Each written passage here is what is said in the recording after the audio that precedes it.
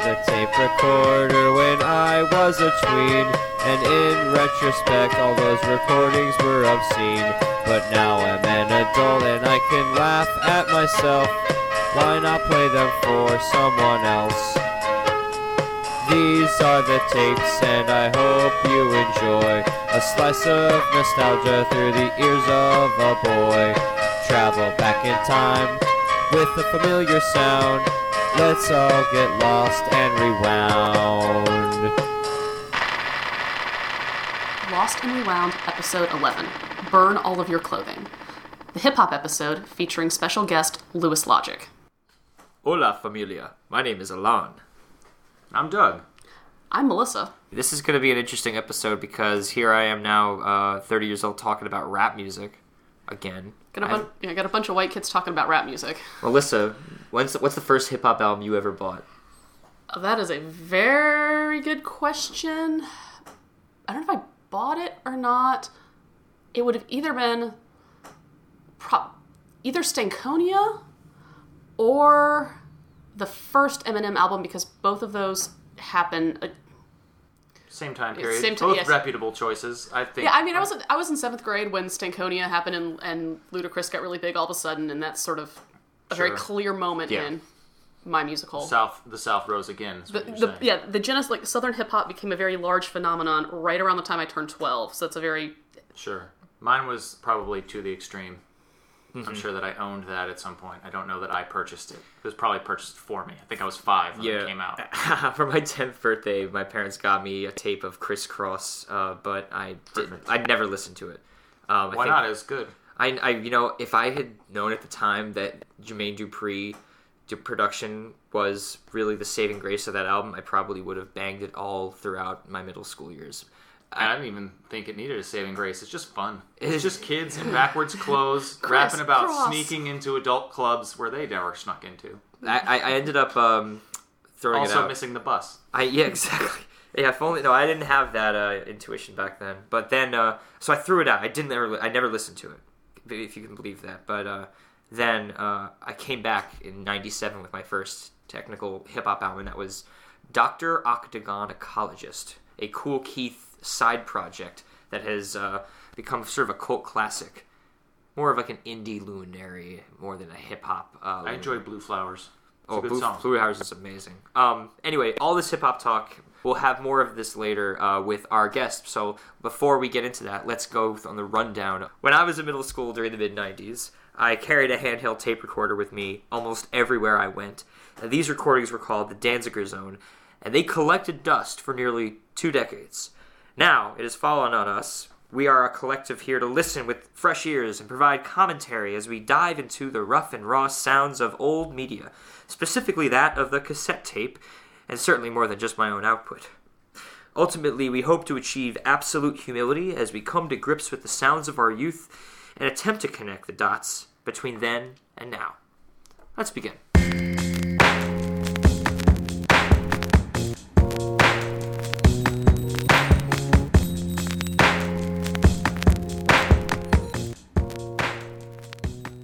Here with us right now in the studio on Lost and Rewound is a good friend and well-known rapper who I'm happy to call a friend. His name is Lewis Dorley, a.k.a. Lewis Logic. Welcome.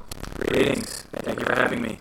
The nature of our show, as you now know, is that we're expanding the world of old media, and Lewis himself here actually has a lot of stuff. But before we get into that, I guess the most important question I have is, how old were you when you had this audio that you contributed to us?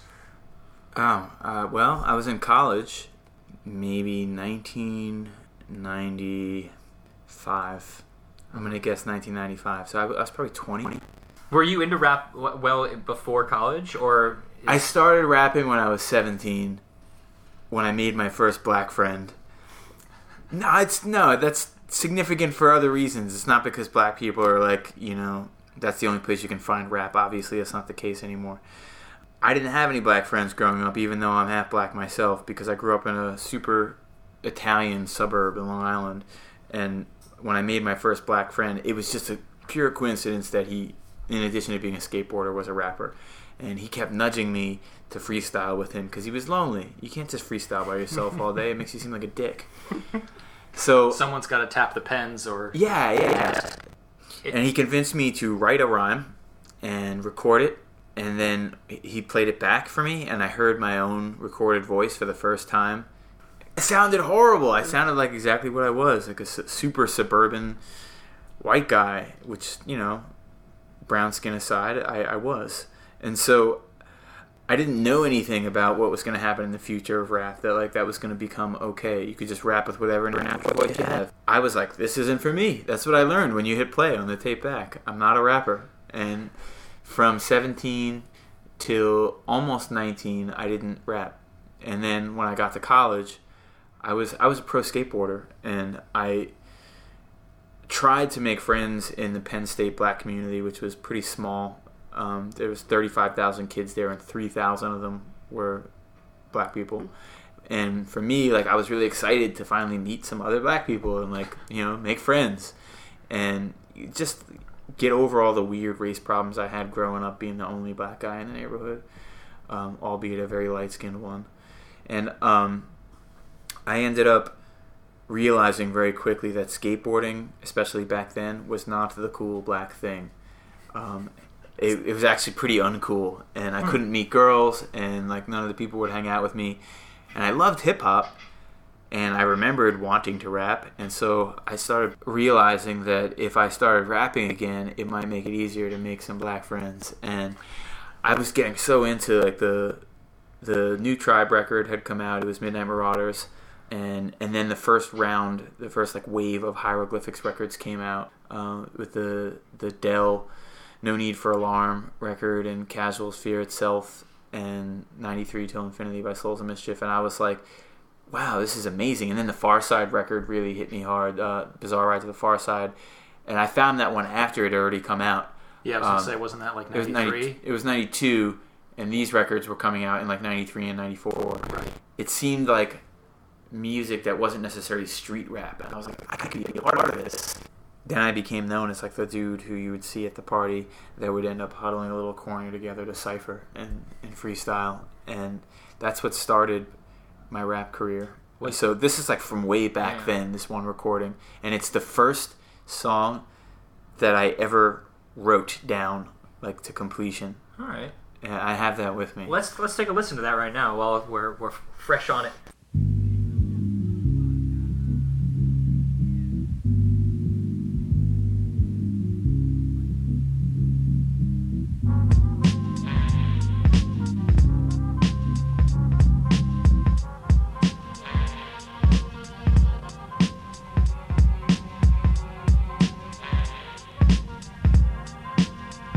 Another average day in Metropolis, USA. No Superman to blow away my skies are gray.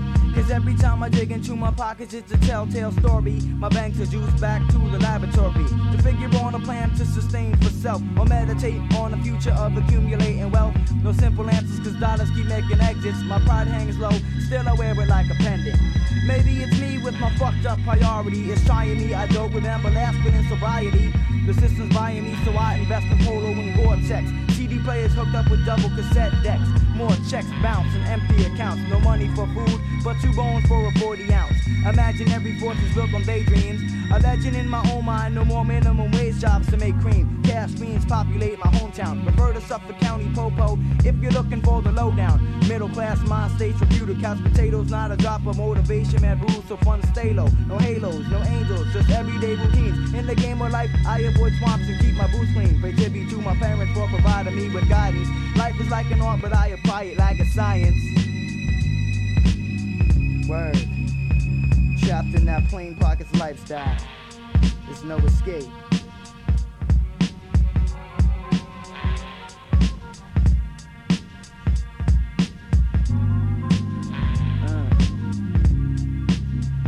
No part of profile, so I stand on tired feet. No champagne for a nightcap at my old East Suite. No retreat, no surrender, man, that shit ain't my philosophy. I try to take life serious, but it's a fucking novelty. I could write a study all on alcohol psychology. I guess there's no avoiding it, that shit's in my biology. I was filled with daytime drama and soap operas. All reruns of cops got me screaming, fuck the coppers. Action series with mad guns and helicopters deep in hell from a Newport to keep my buzz proper. Sleep through the day, fly by the night. It's been months since I woke up to blue skies and sunlight. Pops was a hard worker, I'm a hard drinker. I ain't listen to that nigga or the words of great thinkers.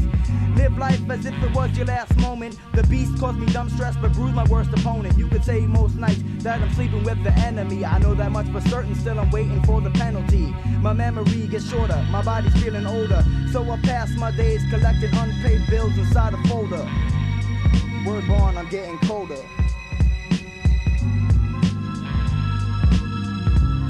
That plain pockets lifestyle got me black.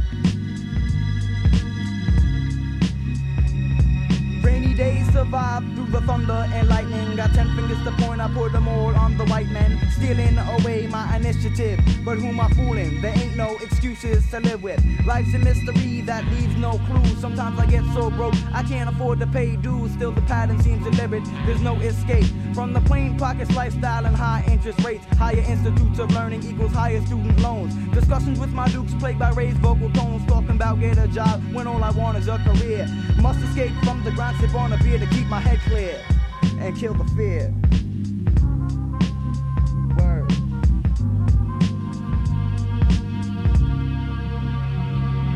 At the present time, I'm feeling 4 years of limbo. My life's on hold, no control for where my ends go. On the surface, things ain't cool, but my head is screaming Mayday. I remember cutting school to play some handball in my heyday. Shit, when you're younger, hearts beat like the thunder. Don't worry about no hunger or my pockets going under to the limit.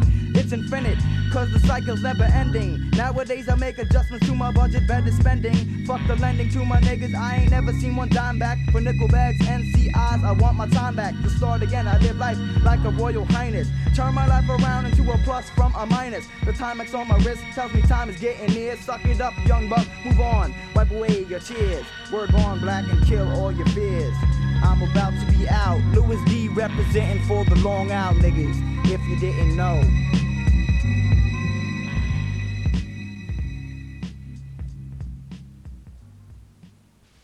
First things first. Remind us all listening the year that came out exactly. Again, you said it didn't come out, which is great. No, but the year that you made that. Created it. I recorded that. I'm gonna say that would have been the spring of 1994, like late winter, early spring. You know, it's got this timelessness to it because when you're hearing anything that you haven't heard from that time of hip hop, there's something about it that just was never able to be matched later on. Also, there's something about it being on tape that just gives it a feel that... I think it was a very naive time period of music making. That's what was so charming about it. It was innocent. Even though people were talking about things that were raw and sometimes offensive or abrasive or aggressive, the way the music was constructed was very naive. I mean, people were making beats on machines and sampling like tiny little chunks of music, machines that were designed to only do drums.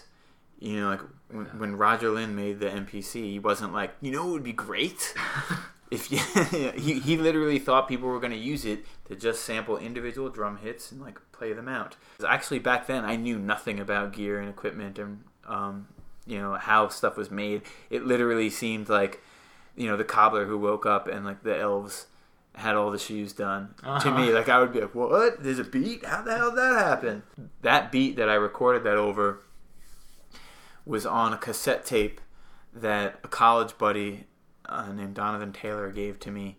And he was from Poughkeepsie, which is a little closer to I went to high school in Poughkeepsie, actually. Okay. It was a little closer to the city than where I was from on Long Island, so I thought he was cooler than me, because Donovan gave me this tape and said that he had a friend in Poughkeepsie that he kind of knew casually, they weren't like real tight, who made beats, and he was like, these are all original beats, and I was like, whoa, like original beats? I don't even know how people make those. Like, I just thought that, you know, lucky rappers get record deals and then they wake up and under the Christmas tree there's just beats there. Like, it's like the Tooth Fairy. It comes in the night. Yeah, like I didn't know that there was just people out there making original beats. So, you know, before this I was rapping over whatever instrumentals I could find on the B-sides of K-singles. Sure.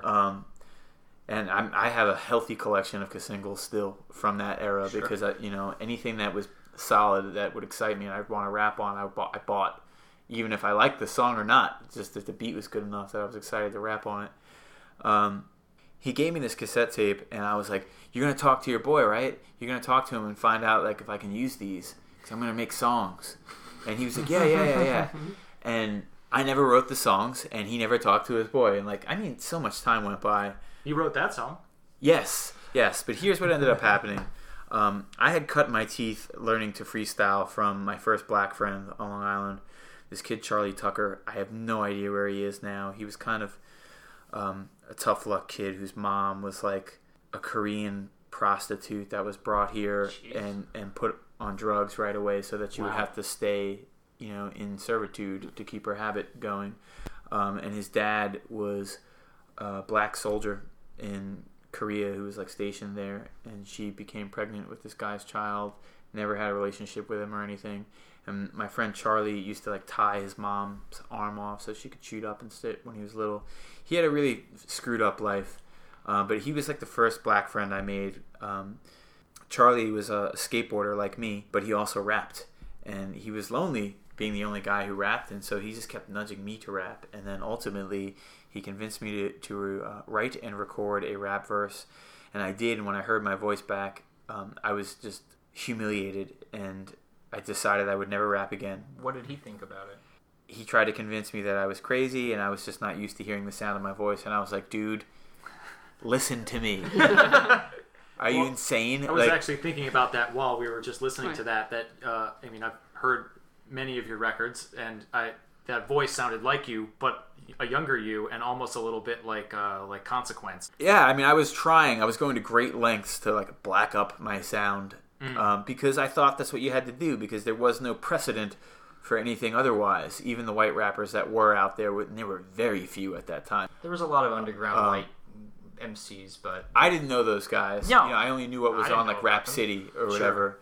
And so there was really no precedent for like a white guy who just sounded like a white guy. The ones that did exist would do their best, like, this is what black people sound like when they rap and talk.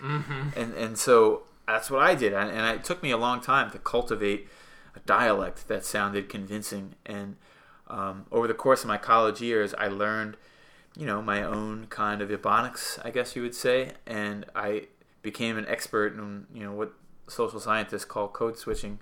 And I had like one way of speaking when I was around my white friends and my family, and another way for around my black friends. And that's really common, actually. You see it in other communities, in the gay community.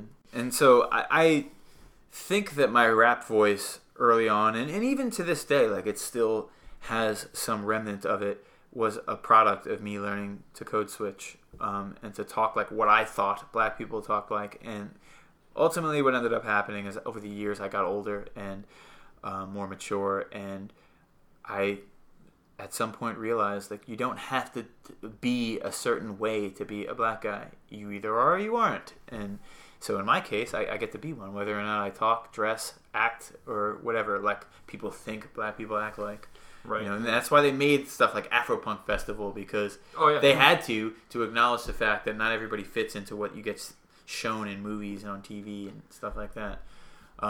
So Charlie tried to convince me, he was kind of a progressive kid in that, right, that there was a place for me, even though I thought I sounded ridiculous. And I stopped trying to rap after just one verse and one recording. And I was 17 when that happened. I was a junior in high school. And then my freshman year of college, I was on a pro skateboarding team back then. I was trying my best to make some more black friends because I, was really getting in touch with my identity and getting over all the weird scars of being teased a lot for being like the only person of color where I grew up. Skateboarding was just not the cool black guy thing to do back then. I mean, now it is. It's very fucking cool. But there's always a renaissance for everything. Yeah, I mean, there was no Tony Hawk video game. He existed, but the game did not. ESPN didn't care about skateboarding. There was no X Games. We're talking pre-X Games, right? Like before Yes. skateboarding and before the alternatives. X Games, and it was BMX, and then it just turned into the X Games, which is just this, Yeah. Right, but I assume those are connected. I think it was actually related to like extreme. Yeah, I was gonna say, I think the X Games are Yeah. extreme. This is before extreme sports were something that you would see on ESPN. Sorry, or guys. something. Yeah, All good. So I realized that skateboarding was not going to help me to get a girlfriend if I wanted a black one at college. Not back then anyway. Unless she was like super progressive and understanding. And I got teased a lot. People were like, you don't really fit in with us. Why Penn State?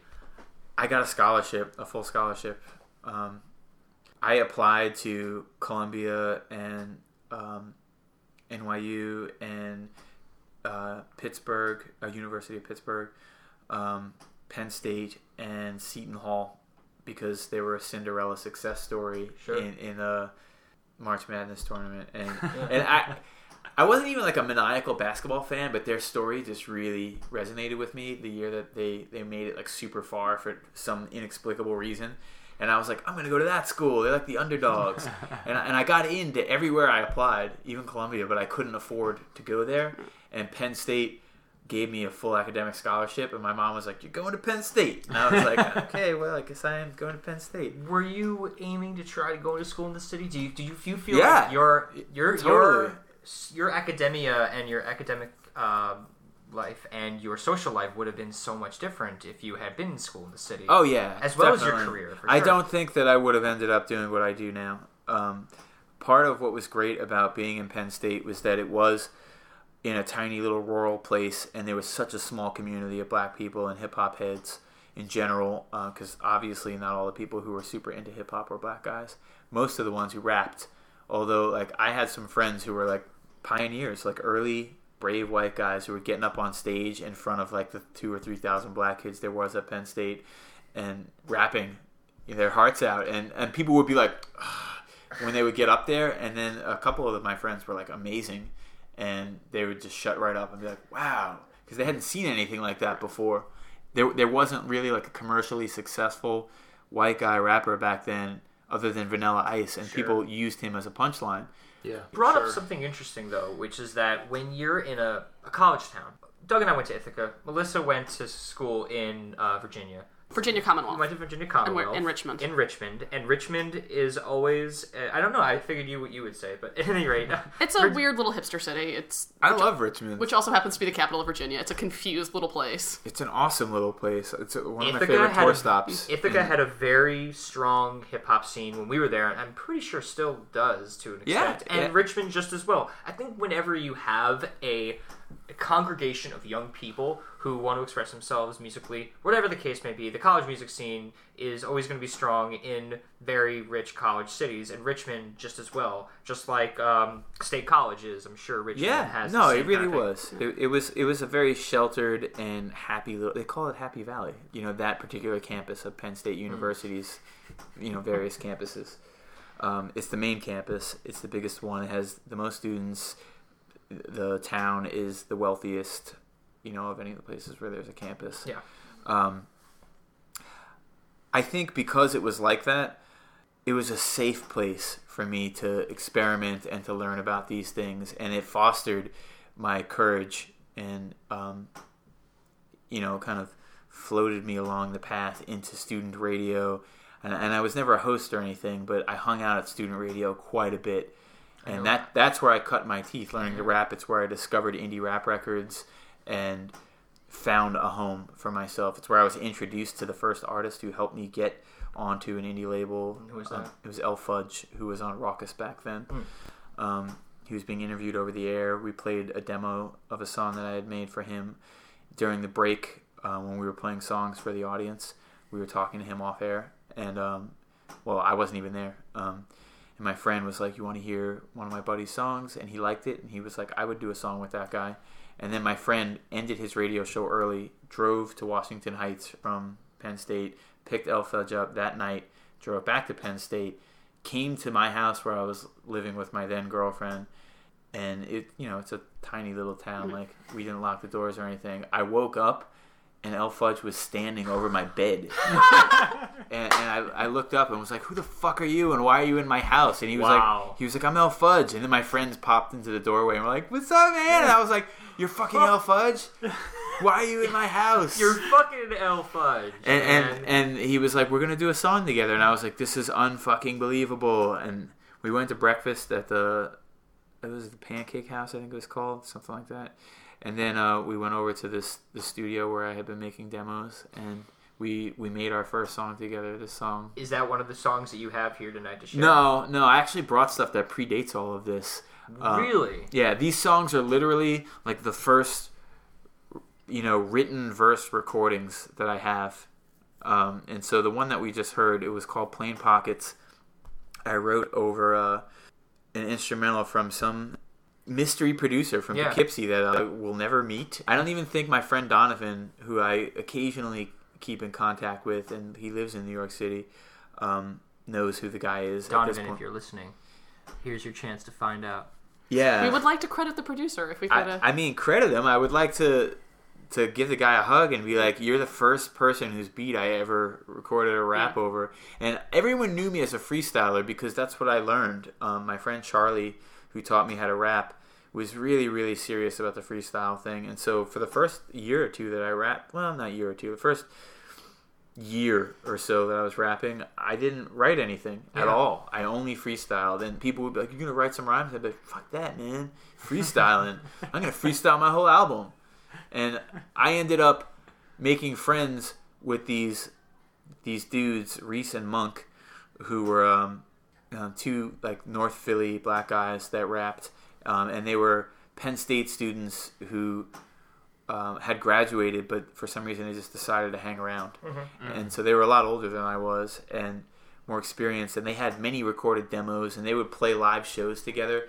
So any act that came through town, Black Moon came through, Tribe Called Quest came through, De La Soul came through, Reese and Monk would always be the opening act, because they were like the most together. And they convinced me, because they were super impressed by my freestyle and how young I was and everything. They were like, you got to learn to write.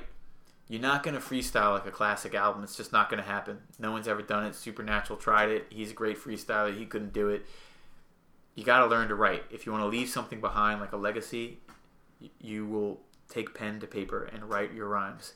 And I was really resistant to it for a long time, and then I finally tried, and that song, Plain Pockets, was the first thing that I ever finished writing. And Reese and Monk had been recording their demos with these 3 Chinese American kids who were Penn State students, and they were in a group called the Mountain Brothers. I remember that. And they had won Triple Crown. I remember that album. Yes, they had won a contest that was being held through, I think it was 103.9 in Philadelphia. I think that was a radio station, and it was like a hip hop station, hip hop and R&B, and it was with Sprite and that radio station, and you had to write a rap with an original beat that was like a Sprite commercial. Yeah, I remember hearing the Sprite commercial. Yeah, and they won, and the prize was you got a deal on Rough House Columbia. And so they were label mates with Cypress Hill and the Fugees. There was this weird thing going on at Rough House where they had groups that were 3 people of a really specific little ethnicity. Yeah. And so Cypress Hill was all Cubans, the Fugees were all Haitian, and the Mountain Brothers were all Chinese. It was a bizarre thing going on. That was a really weird record label, like a sub-label that was funded by mafia money, and like I actually learned a lot of really weird stuff about Rough House over the years when I lived in Philly and had become friends with Jedi Mind Tricks and some of the studio engineers that worked at the Concha Hawkins studio where Rough House did all their recording. Anyway, Reese and Monk introduced me to Chops, and Chops heard me freestyle and was like, wow, man, like I can't freestyle like that. And they were both like, nobody here can freestyle like this kid. He's great. And he was like, do you have any songs? And I was like, well, I'm trying to write one. Reese and Monk convinced me that I should write a song. What was that song? And it was Plain Pockets. Yeah. And he was like, do you have any beats? And I was like, they're not really mine, but I don't think the dude will know. Maybe I could record it and show it to him somehow, and he'll like it, and then he'll say that I can like make the song out of his beat, like a demo. And he was like, what do you think, you could like record it? I mean, I only have a 2-track reel to reel, so you'd have to kind of do it in one take. Well, no wonder there was no chorus on it. Yeah. And so that was the first ever recording that I had that I was like, wow, it's real. Like I'm not a bad rapper. Like I had accepted the voice that I had cultivated through years of training and learning to code switch. And my costume and everything was on point. Like I had the big pants and the Timberlands and the Hilfiger jersey, and looked the part. I had gold fronts. I had dreadlocks. Actually, if you listen closely in the recording, you can hear that my S's are really soft and a little bit lispy, and it's because I was wearing my fronts when I recorded it. So and Chops was like, dude, take those out. He was like, I have a de-esser, but it's not like strong enough to get rid of the S's that you're saying. They called them de-essers? Yeah, it was a rack mount that's device that would take out the sharp know sibilant anything. sounds of your S's. Because S's can produce like a high-pitched whistle. I just figured that was a pop filter or something. The pop filter is more for like air sounds, like P's and B's and things like that. Yeah, he was like, I can't de-ess these enough to make it not sound like you're wearing your fronts. And I was like, I want to sound like I'm wearing my fronts. That's the real shit. So in that recording, like if you listen back to it closely, you can hear that my S's are a bit sloppy because I was wearing gold fronts. Let's listen to the other track you got. Well, there's two other tracks you have. We'll do them in chronological order, you know, to the newest. You know more about them than I do. Okay, so this next one, when I found it today, I thought it was too live to feel me, which is I think I remembered a story from like back when this next little audio clip was recorded, and a friend who spoke Spanish was like, oh, the guy in the sample that you guys took is saying to live, to feel me. Cool, whatever, I'm gonna rap my ass off on this shit. This was like recorded like after I first got introduced to indie rap, and my first group that I made contact with was Company Flow, and I mean that in the literal sense. Like I heard their records as like my first introduction to indie rap, and they were the first indie rap people that I met in person. I came to the Fun Crusher Plus in-store at Fat Beats when that record came out, Awesome. and I have pictures. Actually, Company Flow's sound was very experimental and had a strange like apocalyptic, like post-apocalyptic futuristic sound to it, and we wanted to do something that was kind of reminiscent of that. It ended up seeming a little more dreamy and weird, but our drum programming in this song, I think a friend helped me whip this up because I didn't know how to use any kind of producing software or anything like that. And so I think he did this for me in like Cakewalk. So this is probably from 97. I remember that software, and let's take a listen and see Okay. what you came up with Cakewalk.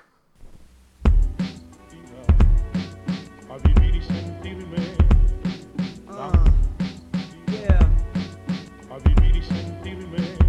Rhyme flow that's shocking, connects the heads like bank robbers, stockings. Like I'm a senior citizen as much as I've been rocking. L's knocking, like cops in, bill collectors. A bad dream, fuck a vaccine, it's still infectious when it finds you. It's like HIV times 2. No cure for the shit like the summertime blues. I'm due to battle bouncing with a feather cap, nigga. Hope my pages lead to gold like a treasure map. Is one for a clever rap, two for my duo. Fucking black ops, excuse the French like a Peugeot. Pushing through yo lane and cutting niggas off like the circulation of your legs in a figure 4. Manifest a liquor store of intoxicants. Staggering a solid crew to split them like the continents. Divide and conquer dominant. Rap essential qualities possess. Work better than Ritalin to ease the stress. Happy as New Yorkers at a pizza fest. When I watching MC wallow in his meagerness, then I make it known that Ella Dawn got flows. Numerous and gritty streets with potholes. Or Mexicans with tacos. Vatos.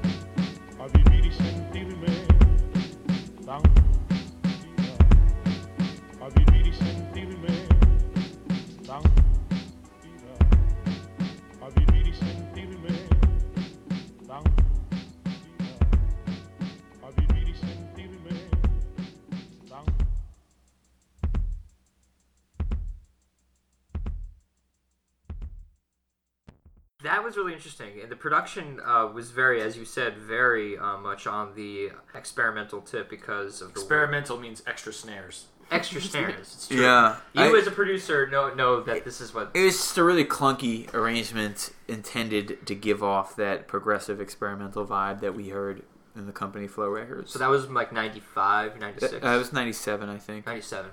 So we're looking basically like a five-year progression. That first one was from like 94. Yeah. Okay. And then I recorded in, I guess 96 or so, my first ever, I graduated at that point. Yeah, so 97, there's just a gap where I hadn't recorded anything. I was just like learning, just rapping more and whatever. And I didn't bring everything. I found another song that I recorded over that Poughkeepsie guy's beat, a different beat. But I hated that one. Hey, no, look. I'm not ashamed of it. It's just like There's nothing to be ashamed There's about. a limit to how much of it I want to share. No, Sure. it's less is more, but at the same time, whatever you feel is whatever's you're most comfortable with, And whatever makes the best story, or whatever sure. expresses Well, what you want to express about the experience of making it. I figured that you'd really get the full picture by having like the first one that I ever did, and so we did do that one. But there was another one that I did after, and it was actually worse than the first one. That's not the one you. I took a step back, and yeah, that was in the same time period as when I recorded that Plain Pocket song in '94, and it wasn't even Chops' dorm room. Actually, he had graduated from school because he was a little older than his brothers. Yeah, his mountain brothers. And so he was living in one of their single dorm rooms, like sleeping on a mattress, like on the floor under hiding the guys. from the RA unofficially. Yes, and they were like writing and recording demo songs and stuff. We made another song over one of those Poughkeepsie beats, and it was not good. It was a bad song. It had some clever punchlines in it, I think. I don't know. But it was like a total punchline rap, and so it was probably a little silly and ridiculous. Well, that might have been ahead of its time if it's punchline rap in '94. Not really. I mean, a lot of guys were doing that. I think the song that I ended up recording was kind of ahead of its time, especially since I spent like a decade plus as a professional rapper making comedy rap records, and only recently decided to make an album that was like a very dark and personal record. Yeah. It's so funny. The first song I ever made was like that. And then I said goodbye to that and was like, the clown prince of drinking and sex. That was like my thing for like a decade. We'll get more to look on the blight side later because, as you said, a lot of dark personal matter is touched on that album.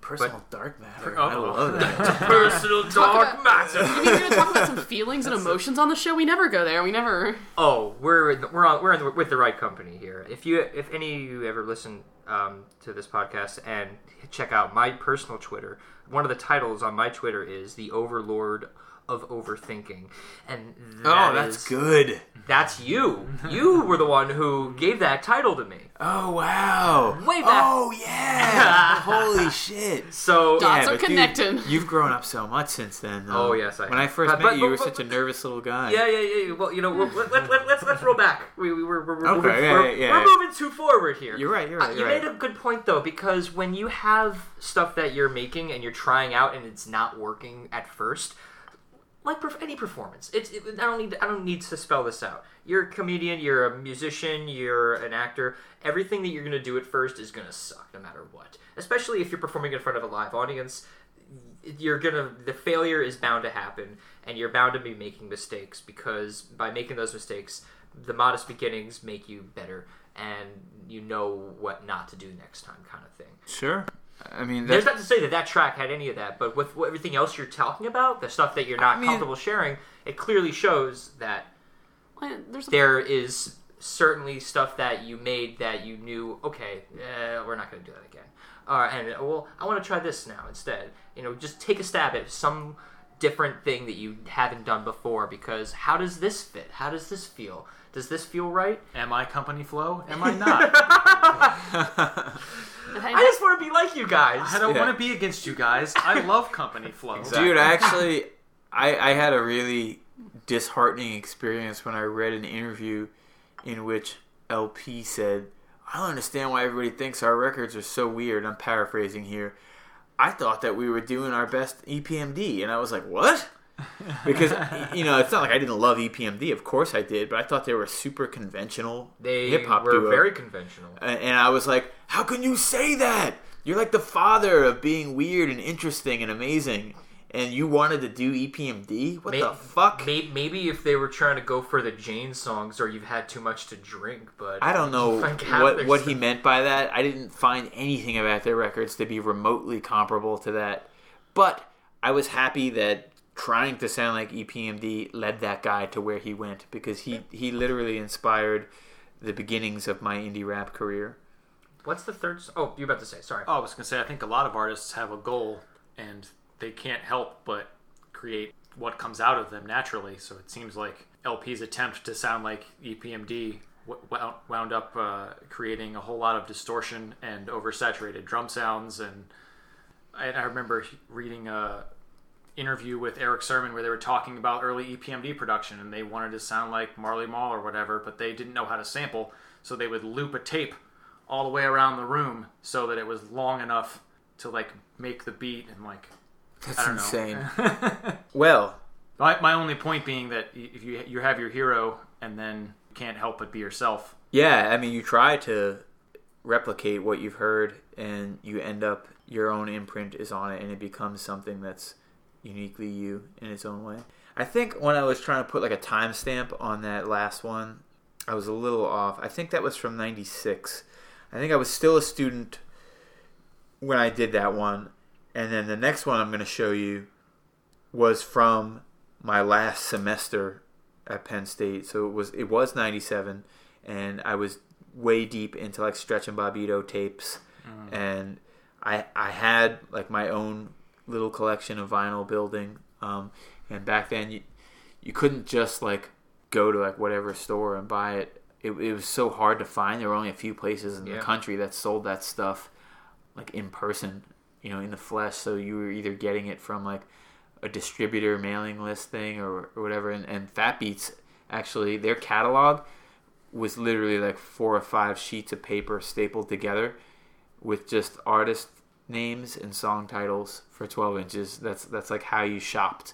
And so I would go on to hiphopsite.com and use the Real Audio player. And it would buffer for like an hour, and I would like, oh god damn it, and then you would hear this super teeny bizarre sounding like clip that was like 40 seconds long of like I hated that. I remember that so well. Of Company Flow You brought back such terrible memories. CDnow.com, their previews. They had a brief aside. They had a video for end-to-end burners, I think. They did. And that was their I Raucous watched video. it on BET with my grandfather, who did not understand what was happening. Oh, it's a really confusing video for me, and I'm a rap guy.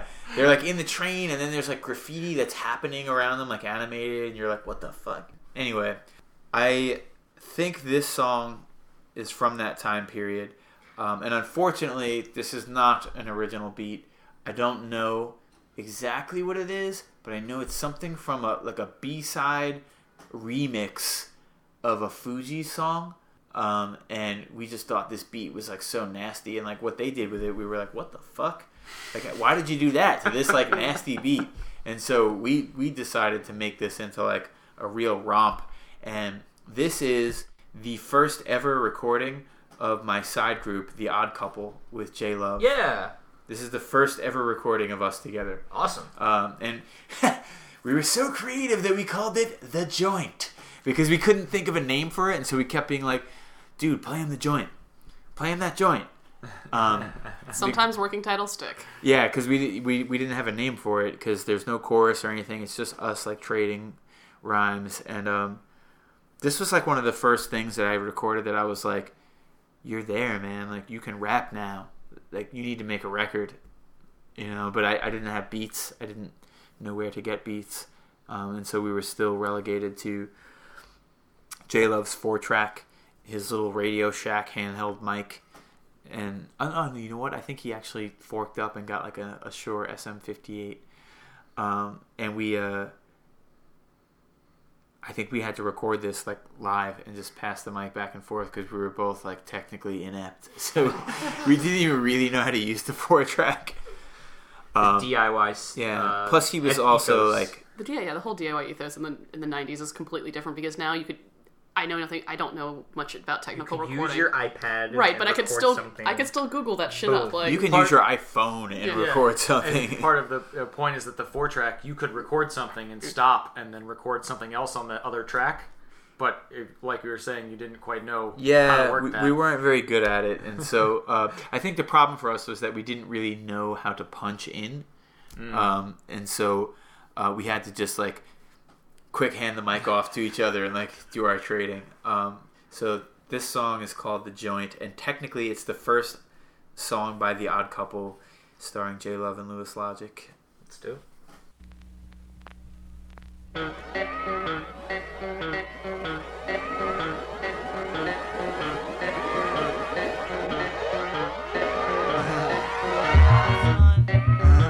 We blowing hot, son.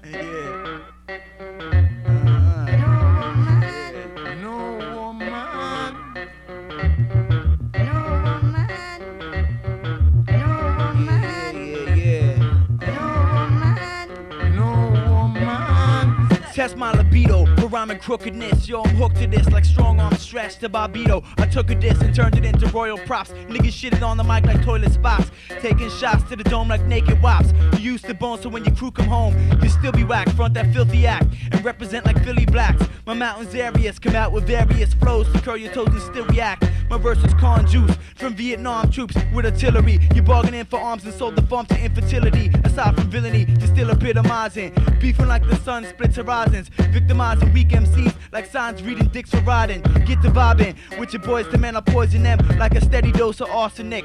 I had a charge for violating until the cops parted it. Some smarter shit, so your crew will get diminished.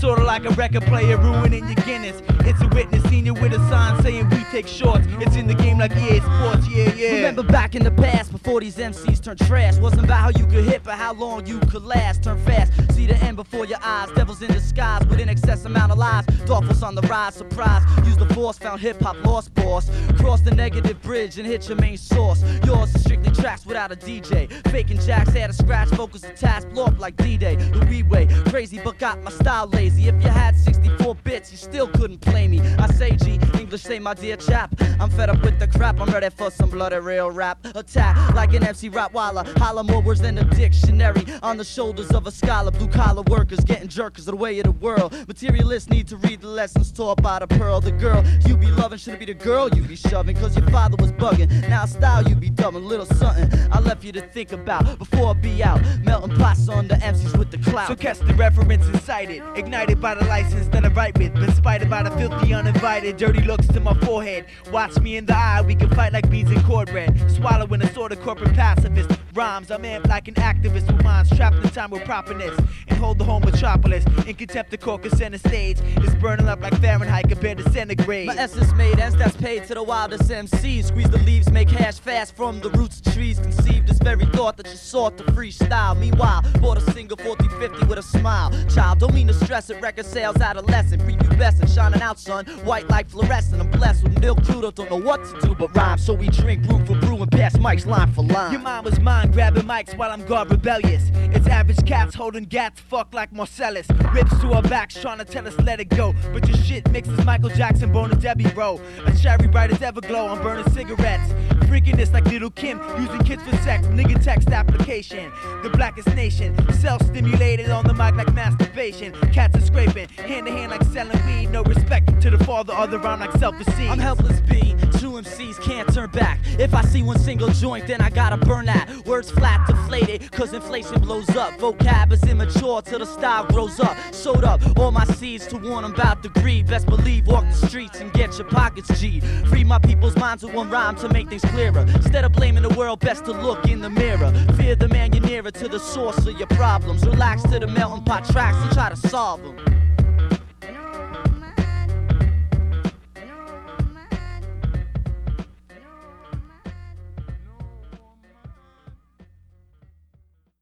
When you were in your last semester in college, you and J-Love, who I assume was also a fellow student of yours, yes, a fellow colleague at the yeah, he was also a Penn State alumni. You guys rolled with a crew of people who were DJs, rappers? A lot of our friends were college radio DJs. Yeah.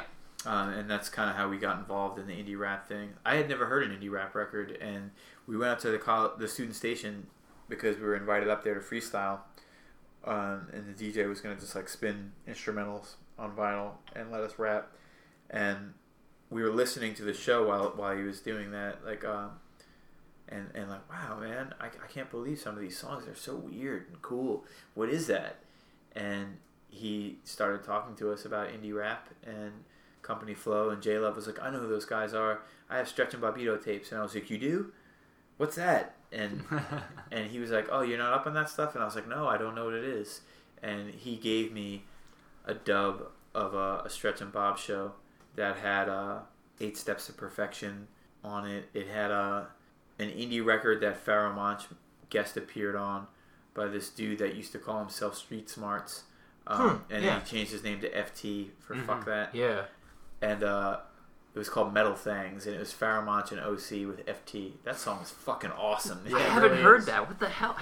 Dude, that's an amazing song. I love any track that Pharoah Monch was on in the mid '90s was a banger. Destroys it. That's amazing. I gotta hear that. I'll send it to you. All right. I'll send it to you, dude. That shit is hot.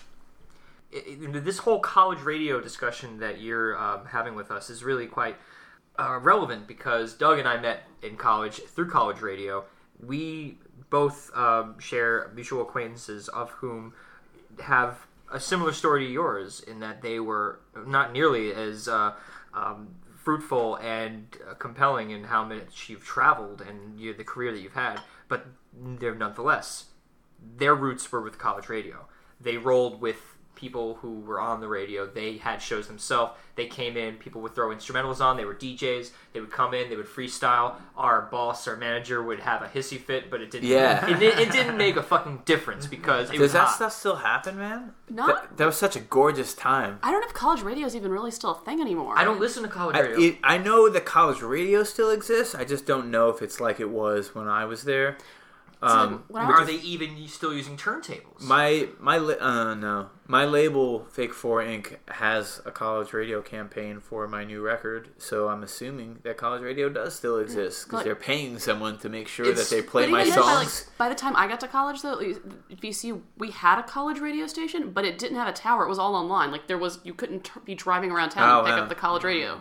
See, that part I don't know about because I haven't really. I know that it still exists in some form in many places, but I don't know about the transmission part of it. Like, is it dying along with the rest of terrestrial radio? Yeah. Is it, and are people as interested in it since there aren't jobs in it after college? Or like, and I think also too in the way we exchange and engage in music and learn about new music has changed so much since college radio heydays in the 90s that now when you find out about a new act, whatever your genre is, half the time it's through message boards or internet friends or just even something like Spotify being like, hey, you like this, why don't you try this? Yeah. That there's no... You don't sit down with your friends and remember like, oh, hey, here's this really awesome CD I want to play you guys. Like, have you heard this? Yeah. I mean, it happens, but not much. Yeah. No. And I don't think there's the same idolizing of radio personalities now that there was, 10, 20 years ago. No, when I got my indie career off the ground, like Stretch and Bobbito were like the dudes. Did you ever hit him up and show him? I got to be on the CM Family show before when Bobbito was hosting by himself after he parted ways with Stretch. I hadn't gotten successful enough while they were still together to be invited on the show, but it was a real honor to get to go up to KCR and be on CM Family. I definitely was a nervous wreck and kind of embarrassed myself. But, I had a good time being there, and it was a career milestone that I had a recording of and put on one of my early collections of like B-sides and outtakes and exclusive stuff called Music to Drink By. Yes, I think it was at the end of it. It was like live on the CM Family show. When was the first time you performed live? It was at Penn State. This is such a sad story. Okay, so I told you guys that I was really struggling to cultivate like a black identity and like way of being that would camouflage my actual upbringing when I was at Penn State. And so I was trying to learn to code switch and to speak in Ebonics and dress the part and like be convincing, to go unnoticed. And people would catch me. I had a crush on this like really cute Dominican girl from Brooklyn, And there weren't a lot of people from like real cities at Penn State, but there were a few. And so if you were from Brooklyn, like people were like, "Damn, you're like real deal." And I had a crush on this girl Danya, and she was a Dominican chick with blue eyes, and she was really cutesy, but not like, like a show pony. She was cutesy, but she sussed me out, man. Like she could tell that I wasn't real, and she called me out on it. She was like, "Louis, you try too hard. Like you're not pulling it off either." And it was a humiliating moment for me. And I look back on that stuff, and I'm actually kind of grateful for that stuff now, because it is part of what sent me down the path that I went on. And eventually I did get good enough to trick people, and nobody noticed. I could fit in with any street kid, and people did not know the difference. But I think I came to realize that wasn't helping me to formulate like a positive identity as like a black guy. And so when I started to succeed as an indie rapper, that did more for me than like this weird act and persona that I had cultivated. Like just getting some recognition as a rapper and making some money and stuff like that, like, and seeing my career legitimized did more for me than pulling off a convincing act as like what I thought a street inner city black guy was supposed to be like, as if there were none of them who were like punk rock guys, didn't talk like what you think black people talk like because you watch too much TV. I'm sure there were plenty of those guys, but I didn't know that back then. And so I ended up having this really clumsy period that, once I made it through the clouds or whatever, like I found myself and was like, you can be the suburban dork that you are and still like count as like a black guy, and everything was better after that. I look back on those stories, those humiliating little moments, and I like them. And one of them that happened during that time period was the first time that I ever rapped live. I got invited by a DJ who was like a student radio DJ. This guy, DJ Saint B. His name is Brendan. DJ Saint B had, I don't know if it was a regular thing. I can't remember if he had like a regular gig or if he got invited to spend a night at the local nightclub. And it was called Tattoo for a long time, and then they changed the name of it to Crowbar. And this wasn't in Happy Valley. This was this was in Sugar Valley at Penn State, like the one night club. Just off the campus, like on the main street. So it was on College Avenue. We made a recording of me doing a written verse over the Fast Life remix beat. Wow. For the Nas song. It was like a Pete Rock remix of Fast Life. I called it the Po Man's Jingle.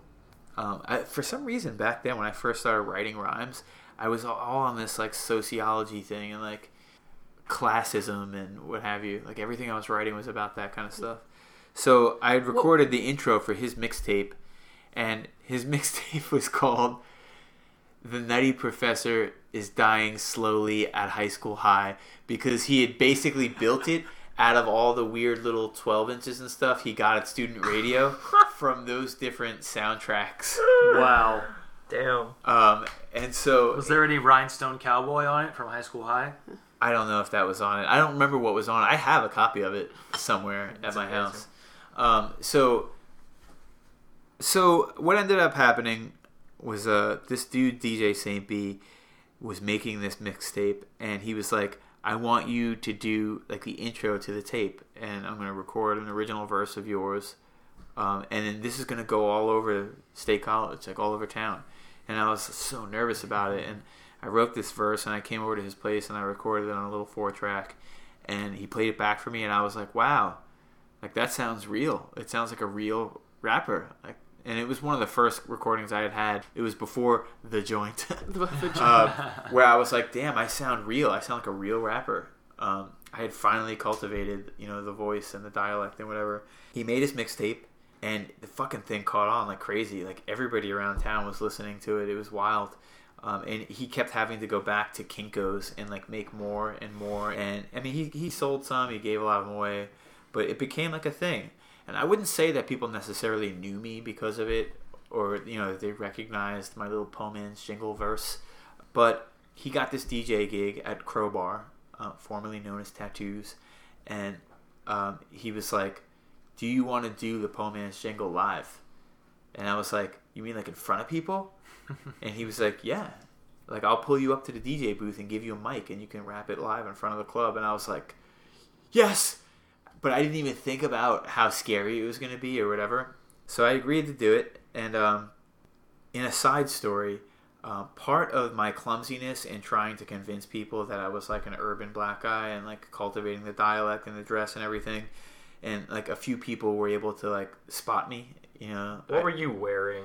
I was literally wearing like gigantic Jabot jeans, Timberland hiking boots, Tommy Hilfiger hockey jersey, a backwards like army cap, dreadlocks, gold fronts. That was my costume. You wore the gold fronts to the show? Oh yeah, man, definitely. All right, I guess. Why not? Go all Actually, in. I think I was wearing a polo hockey jersey. But you went all in. Oh yeah. So here's what ended up happening. There was this dude who was also from Long Island, but told everybody he was from Brooklyn. His name was Steve Styles.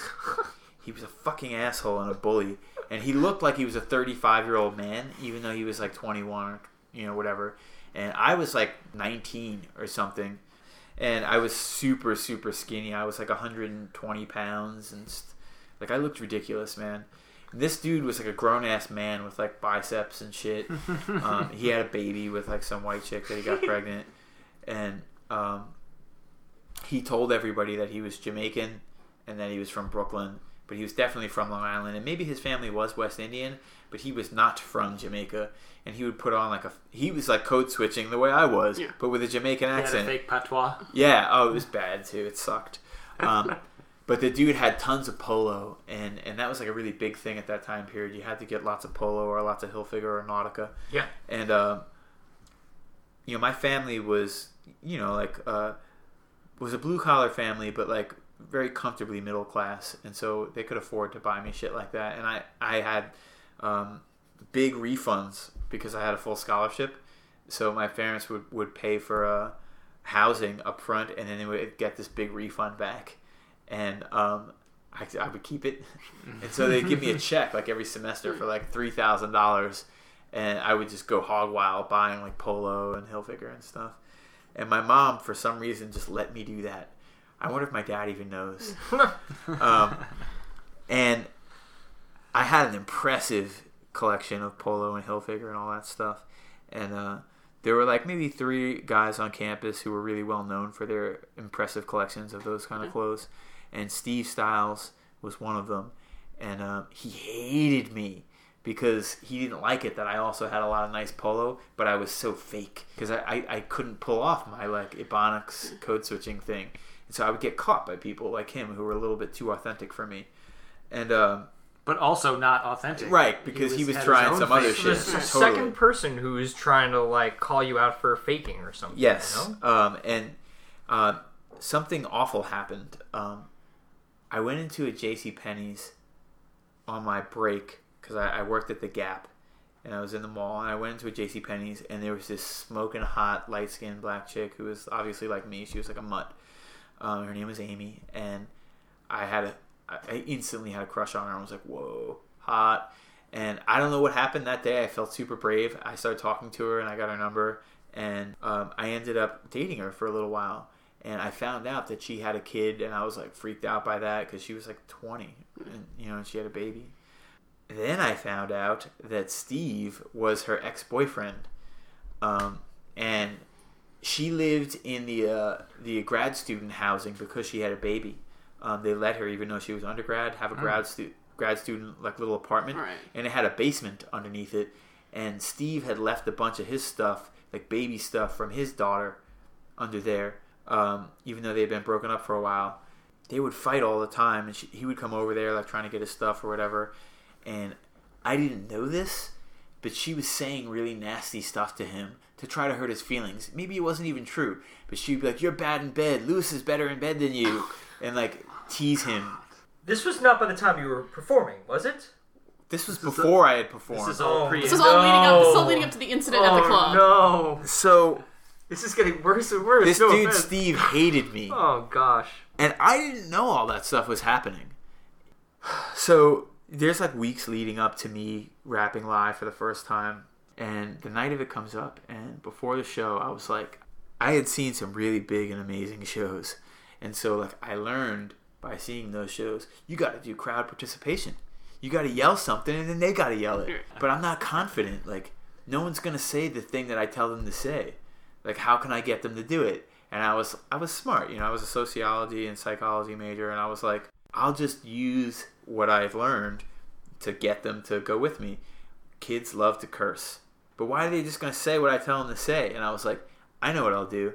I'll make it so that they're cursing at me. And I bit Redman's little skits that he would have on his album where he would have Hurricane G saying, fuck you, Redman. And then he would say, motherfuck you, back to her. And, man, it worked like a charm, man. I had that entire place screaming, fuck you, Lou. And then I yelled, motherfuck you. And we kept doing it. And then I did the Poor Man's Jingle. And it went over so well. Like, I didn't screw up. I didn't forget the words or anything. And this is the first time I ever rapped live in front of anybody through a microphone. And I gave the mic back to St. B, and he was like, wow, man, you were amazing. And he hugged me. And I turned around, and I walked out of the DJ booth. And as soon as I looked up, Steve Styles right in my face. Damn. Much bigger, much more developed and manly than I. Much blacker. And he was like bumping me with his chest and cursing at me and telling me that he was going to kill me and that he had killed before. And I was so intimidated by him because his city black guy act was on point. Not his Jamaican act, necessarily. But his like urban Brooklyn black guy thing was very convincing. But the question is, did you believe him and did he need more people? No, he was by himself. You were sufficiently terrified on him. Oh my God, he was so much bigger than me, and I'm not kidding, he literally looked like he was in his 30s. Yeah. And it's not like he was like an unattractive guy. He was like a handsome, like muscular guy in good shape. But did he at least like give you props on the show? I mean, he didn't give a shit. That's not what he was there for. He walked up to me and he was like, yeah, motherfuck you, Lou. Motherfuck you. And I was like, what do you want? And he was like, I'll fucking body you, man. You think I haven't done it before? I killed a motherfucker. I'll kill you. And I was shitting, dude. And he was like, I'm gonna kill you. You talking shit about me, blah, blah, blah. And I wouldn't even say the kid's fucking name. I was so afraid of him. He finished talking shit to me, and he was like, you're a little bitch. And everyone here knows it. And, like, people started to look and, like, watch. And he was like, he's a bitch. You see he's a little bitch? He knows he's a bitch. You're a bitch, right? You're a bitch. Okay, go home, bitch. And I had to, like, turn around and walk away because I was so fucking afraid of the kid. So I sucked it up, and I went home and told my friends, and they were like, man, fuck that guy. And my one friend, our son, pretty sure I was like, Rand, will you please kill that guy for me? But Rand is like a gentle giant. He's like 6'5" and like just a huge dude. His hands are so big, like they look like alien hands. They're insane. But he was like a comic book nerd. He wasn't gonna do anything. And everybody just tried to reassure me instead of beating Steve up for me, which is what I really wanted to happen. Now I kind of wish I would run into that dude because I'm in Brooklyn and I live here, and I'm not a little kid anymore. And I wouldn't try to fight him, but I would be like, you're an asshole, dude. Like, you tormented me for no fucking reason. Like, I had never done anything to you. I think we all wish we would run into that guy in our life. Yeah, people from the past, you're going to be like, look, I don't know what your deal was, but... I don't know why you were so mad at me in particular. But you were pretending and I was pretending, but... I would love to meet that guy now and call him out. He was probably worried that you were going to blow his cover, just like that whole, like, I'm doing it slightly better. Yeah, I know that you're pretending, and I'm scared because I'm pretending. So, but if I call you out for being the pretender, then nobody's going to look at me. Dude, it's just like in Fight Club when they're going to the meetings and pretending like they're both tourists. You know, he's like, her lie reflected my lie. Yeah. You know, and it's true. That's what happens when you catch each other faking. Exactly. Here you are now after this fruitful career, still taking shape, I should say, and I think you had the last laugh, so I don't think that's... No, I definitely had the last laugh. It's just... That's why I want to run into the guy again. It's not just to be like, hey man, you know you were mean to me. It's also to be like, hey, you know I'm actually like a professional rapper and I've been all over the world and I had more bizarre sex than you'll ever have. That's the real last in the laugh. entire life that you've got left. Yeah, like living well is the best revenge. And I got to stop making it up. after that Yeah. point. Like, Yeah, totally. I let my mask off and was like, fuck that, I don't need it. Switch gears. Speaking on the college DJ tip, Doug here, and as I've been mentioning a few times during the show, we were in college radio together. We are about to hear an air check tape of yours. Right. This is me and Altruistic, our friend Andy, hosting our underground hip-hop show on our college station in like 2004.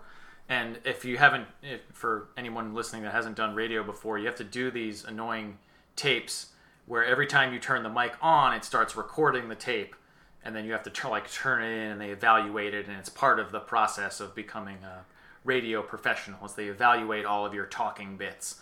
So I found this tape of, it's like 4 to 5 minutes of just me and Andy talking on the radio, and by this point I'd kind of gotten not terrible at being on the radio, such that we were on at like maybe 10 to midnight. This was sophomore year, right?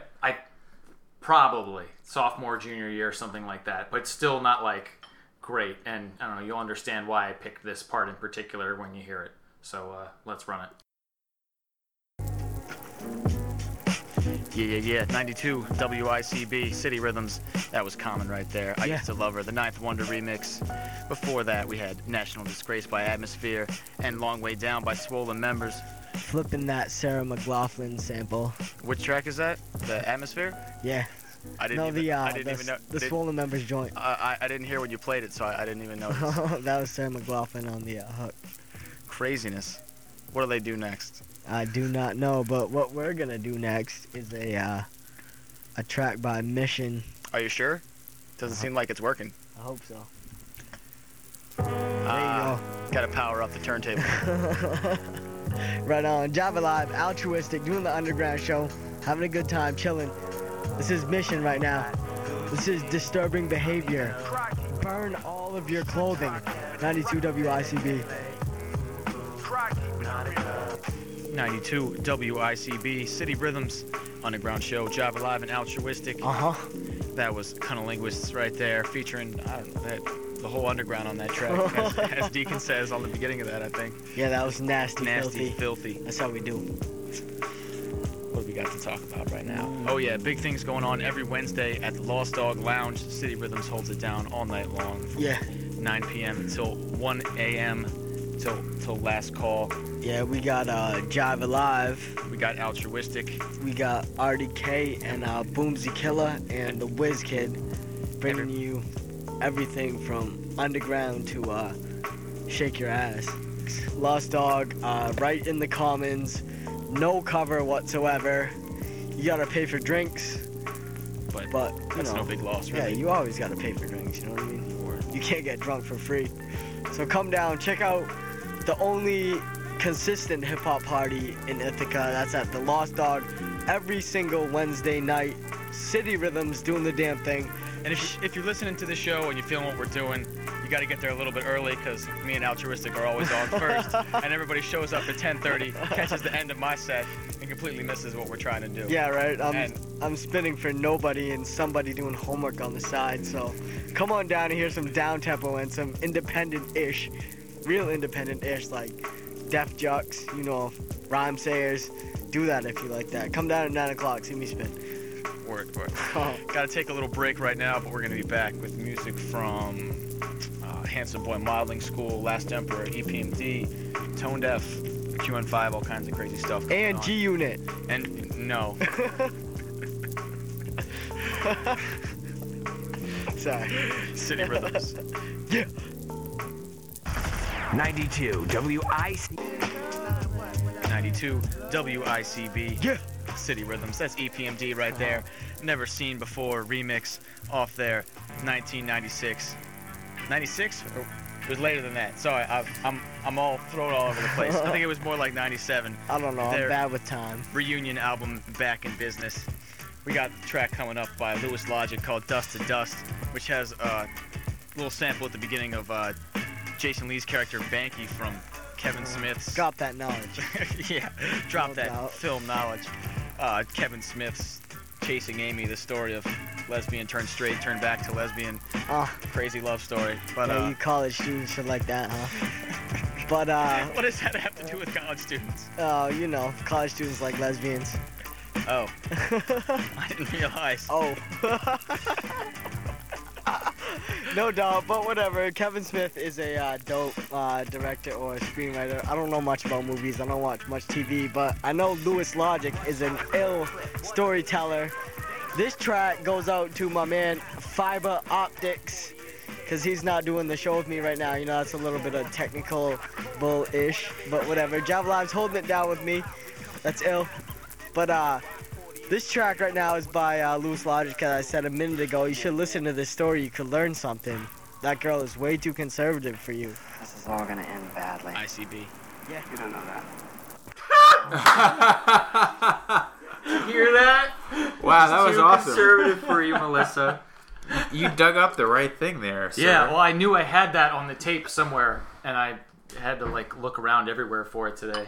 Well done. But yeah, that's straight out of college radio. That was good fun right there. I'm still blown away at all our DJ names.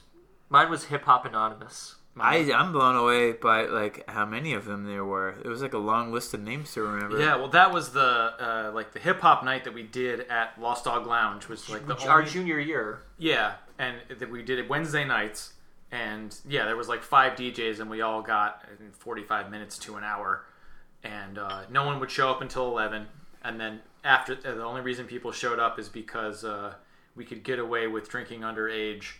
Up until a certain point, and then they shut that down. So then everyone stopped coming. So you can kind of hear us like weaselly, like being like, "Please come early. Hear us play rap music.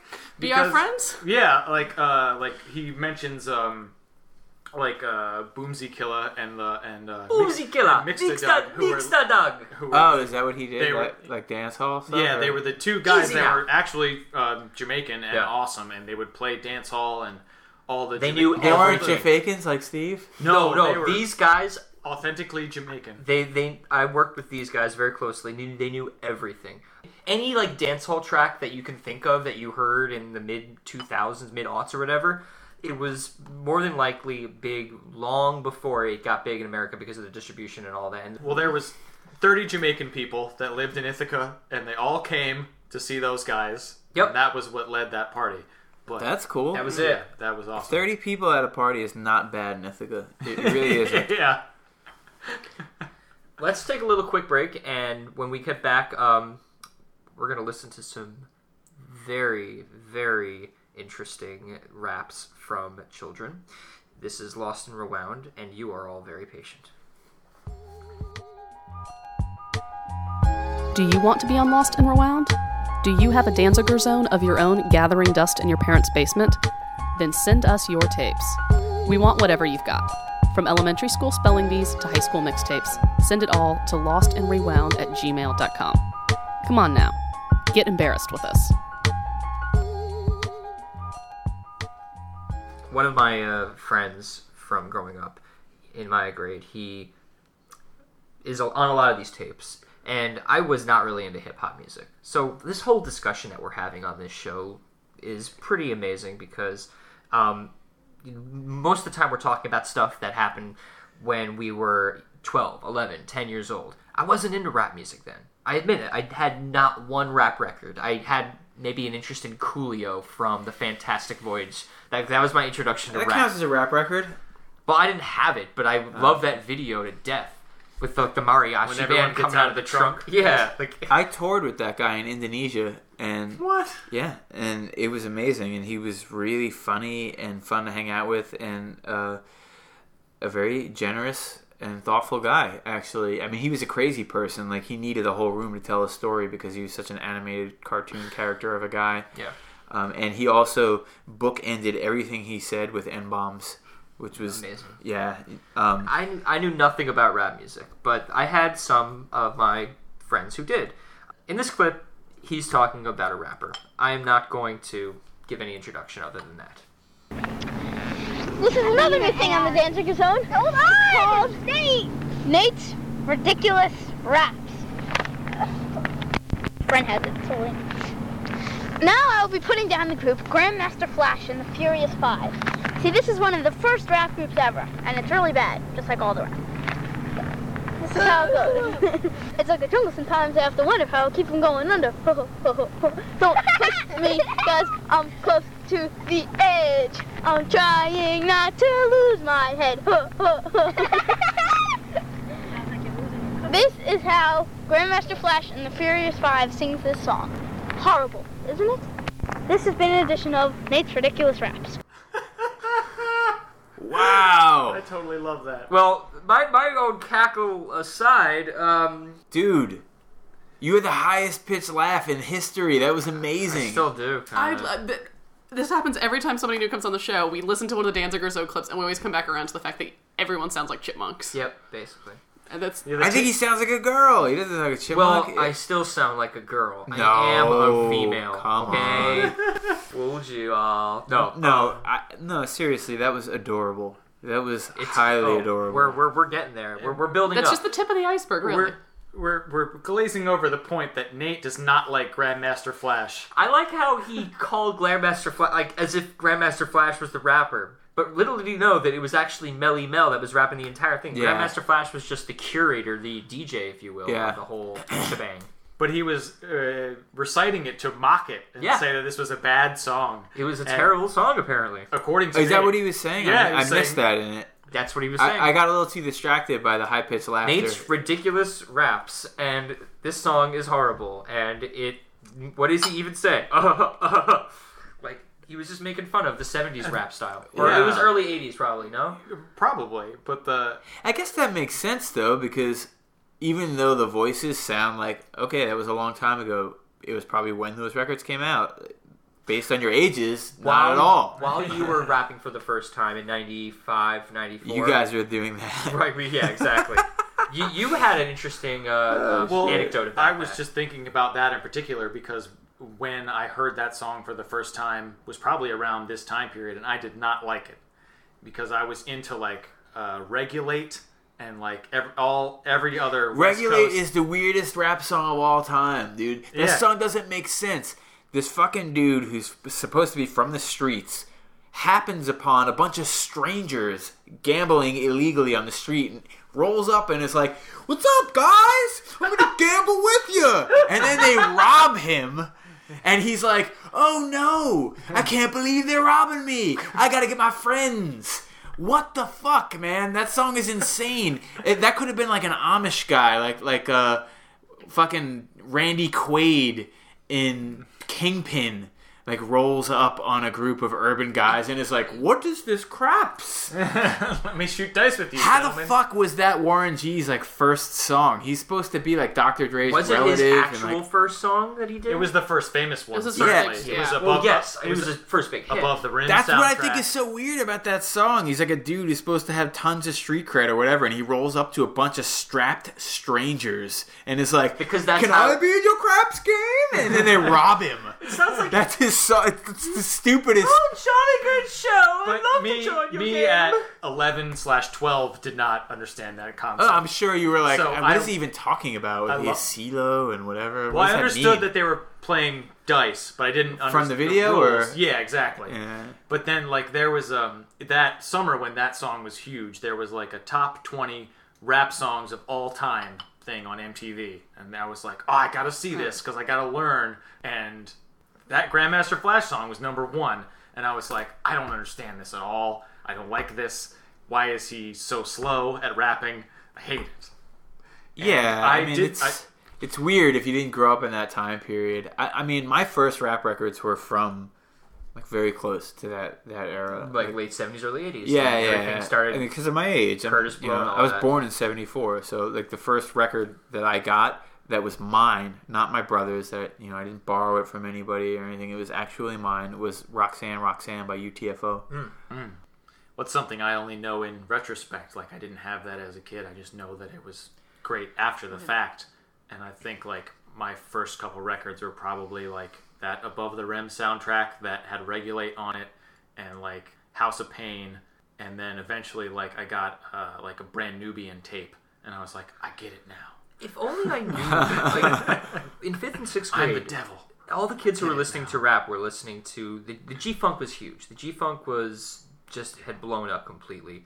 This was in the age when Snoop Dogg and Dr. Dre were pretty much at the top. And the next clip we have is actually Nate, who, by all intents and purposes, was very much kind of like a popular kid, and a bunch of kids sort of went all in with him on this very amusing track, which was taking place in the classroom in 5th grade.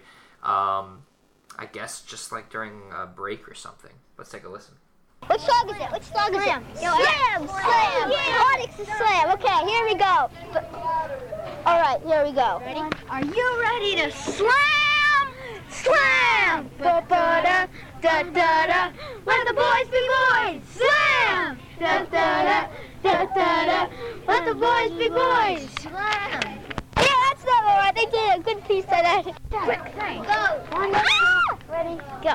1, 2, 3 into the 4. Snoop Doggy Dogg got the trays at the door. Ready to make an entrance, so back on low before I have to pull the strap on the cut. Give me the microphone first so I can bust like a bubble. Compton and Long Beach together, now you know you're in troubles. Ain't nothing but a G thing, baby. 2 Motown G's going crazy. Death Row is the label that pays me. Unfadable, so please try to phase me. Well, it's back to the lecture at hand.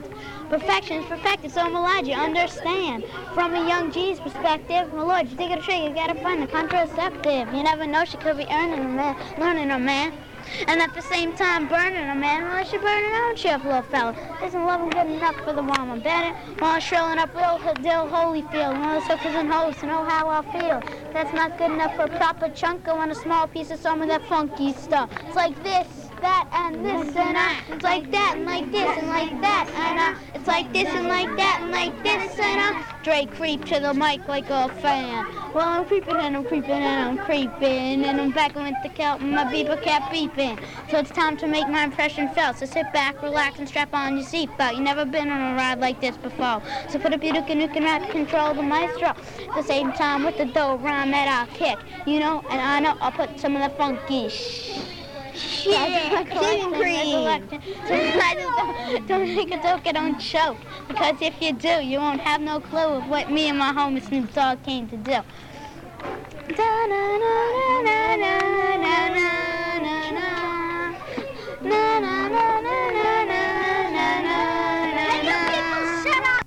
let's see. They and every one of those guys are gonna do something else that I do not know any of. Okay, here we go. G-Bib was in the house with a G-split liver and a hot dog in his left pant leg. Oh, whoa, whoa, homie, don't play that. Oh, whoa, whoa, whoa, homie, don't play that. Yes, I said, oh, whoa, whoa, homie, don't play that. Oh my god, that was amazing. Dude. So many things right now. So many things. Where do we start? Okay. Alyssa, ladies first. Yeah. My biggest thought actually listening to this whole clip was I was trying to remember when the first time, lost and around secret time, as we frequently have confessions on the show, I'm young enough and was not exposed to hip hop enough to really, even what we're talking about now sort of predates my, You're a youngin', we know. No, also too, just like the music I was listening to that, like at various points in my life that, honestly, I think the first time I heard Dr. Dre was probably on an Eminem track when I was in like 8th grade. Sure. So, like I was trying to place actually the first time I heard that song as its own standalone song and not a sample off of whatever album it was that Dre came out with right after Eminem's first album when when Dre's career. You're talking about Chronic 2001. Yes, thank you. So that was my thought, and trying to keep up with the squeaky child voices and actually following the lyrics. And to go back to something else we've discussed on the show previously, did somebody just sit down and actually write these down and listen to the song a million times? Because this does sort of predate Googling lyrics. Well, yes, I think someone specifically did sit down and listen to it a million times because they did not get the words right.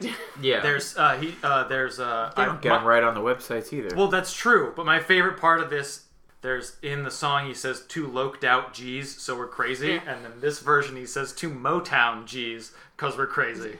I it made me so happy because he didn't. That is adorable. But I think also one of the understatements because why would you be a Motown G? Is that unless you have the record, chances are is that Nate was probably memorizing the video version.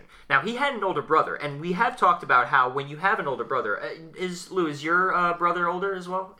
I have 2 older brothers and 2 older sisters. The baby of the family. Yes. We have talked about on this show the whole dynamic between older and younger siblings, and when you're an older sibling, you have that power to influence the younger sibling in music and intelligence and everything, and what you have learned in your culture of being older and knowing things that they don't. So this guy had an older brother, I think maybe 6 years older. So you think he may have had access to the real He might have tape, actually had or just the video I version? think he just probably had a brother who was like, by the time this tape was made, he must be in middle school or high school by that point. So he was obviously listening to all the G-Funk and like Nate Dogg and You do listen to what your older brother listens to. The Dog Pound, whatever. You almost don't have a choice. It's like he's your model for what's cool because he's older and like. I don't know. I mean, that's one of the reasons why it'd be awesome to have the source individuals who are saying and singing subsequently on the show. But it is what it is. The fact is that surprise, surprise, it's really hard to track people down after 15 years if you can't even identify everybody on the tape.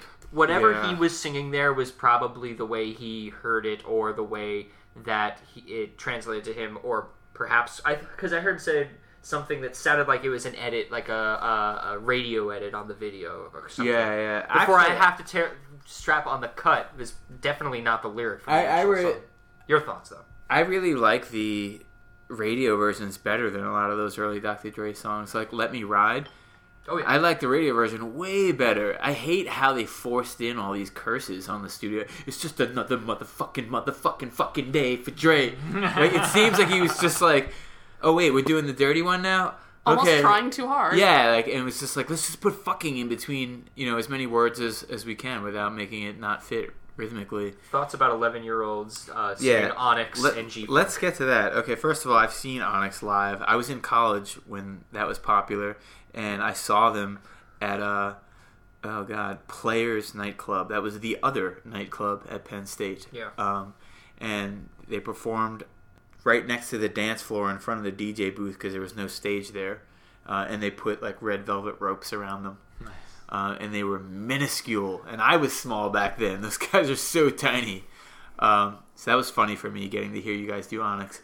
When the Snoop Dogg thing happened, it made me think of a few things. First of all, I had alluded several times earlier when we were discussing my childhood to the idea that because I was the only brown guy where I grew up, I took a lot of shit and was fairly heavily tormented. And part of the reason for that was that this was in the 80s, before it was cool to be a black guy. Something happened when West Coast gangster rap transpired that made it so that white kids in the suburbs and the Midwest and the country wanted to be black kids. And it became super cool to be a black guy. And I missed that part. My childhood was before that happened. And we had Prince, and we had Michael Jackson and Michael Jordan and people like that. And people loved those guys, but they didn't want to be them. They were just like, I love them. Once Tupac and Dr. Dre and Snoop Dogg happened, you saw kids that were like, kids would literally say, like, I wish I was black. And that was not the case when I was a little kid. So it was really weird for me hearing these super prepubescent voices that actually sounded like girls doing these Snoop Dogg lyrics and laughing and stuff. It was almost surreal. And my favorite part was when the one kid said contraception. Because I was like, there's no fucking way he had any idea what contraception was. Yeah. And I just imagined to myself, like, what is this little guy thinking that means? Because he must have had his own interpretation. That's a whole other rabbit hole of song lyrics you did not understand when you were 10. Perhaps he thought it had something to do with the up, up, down, down, A, B code for Contra. We covered that last time. I actually had a Nintendo Power tape that we played last time with all of the Contra codes with the contraception. Yes. Yeah. Since episode 2, which incidentally was the episode where we were talking about having older or younger siblings, was also where we touched upon sex. And sex when you're a kid and what you've learned about sex. And since that episode was released, I kind of did a little thinking. And I was wondering if maybe, perchance, this was the year that we had sex ed. And I don't think we did. I feel like there may have been a time we did, but we didn't take it seriously because 5th grade, maybe we learned what a condom was, but like it just Even went over our if head. you did, they probably didn't call it contraception. That's like such a 50s clinical term. It's too much of an SAT word when you're freaking 11 years old. Yeah, to really totally. I remember digest. the first time hearing like Bonita Applebum and being like, "What's a prophylactic?" Yeah. Oh, totally. Yeah. Crazy. So These are antediluvian terms. They don't work on little kids. The If third- you said in the 90s, Jimmy, like a Jimmy hat, like a kid might have been like, oh, a Jimmy hat. I know what that is. Jimmy. what's the third song? Do you recognize that third song? Whoa, whoa, homie, don't No. play that. I was completely lost when that happened. Are we sure the kids just weren't screwing around at the end of that take? Like, We have no idea. We don't know what it is. Did you write that song? Is that what happened? So nothing that is happening in these clips incidentally involves me. This is all people that I am pimping out for this episode. The next track we're going to be listening to, the next clip I should say, I call it a track because it might as well be a song, is in the same realm of obscurity. Another thing that I have to mention is that I had no idea what rap was at all, again, as I said, but I also had no idea what this upcoming clip is about in terms of what this kid named Noah, who is one of only 2 black kids in my class. Wait, where was this? Woodstock, New York. Oh, okay. Yeah. I had no idea what this kid was saying at all. So you didn't know what this track was. Likewise, you didn't really know. Guys, I have scoured the web for this. Between the Homie Don't Play That and what you're about to hear, if you know what these tracks are, we want you to tell us. Check it out. Yo, I have to sing a little song. Come on, Nate, we have to sing.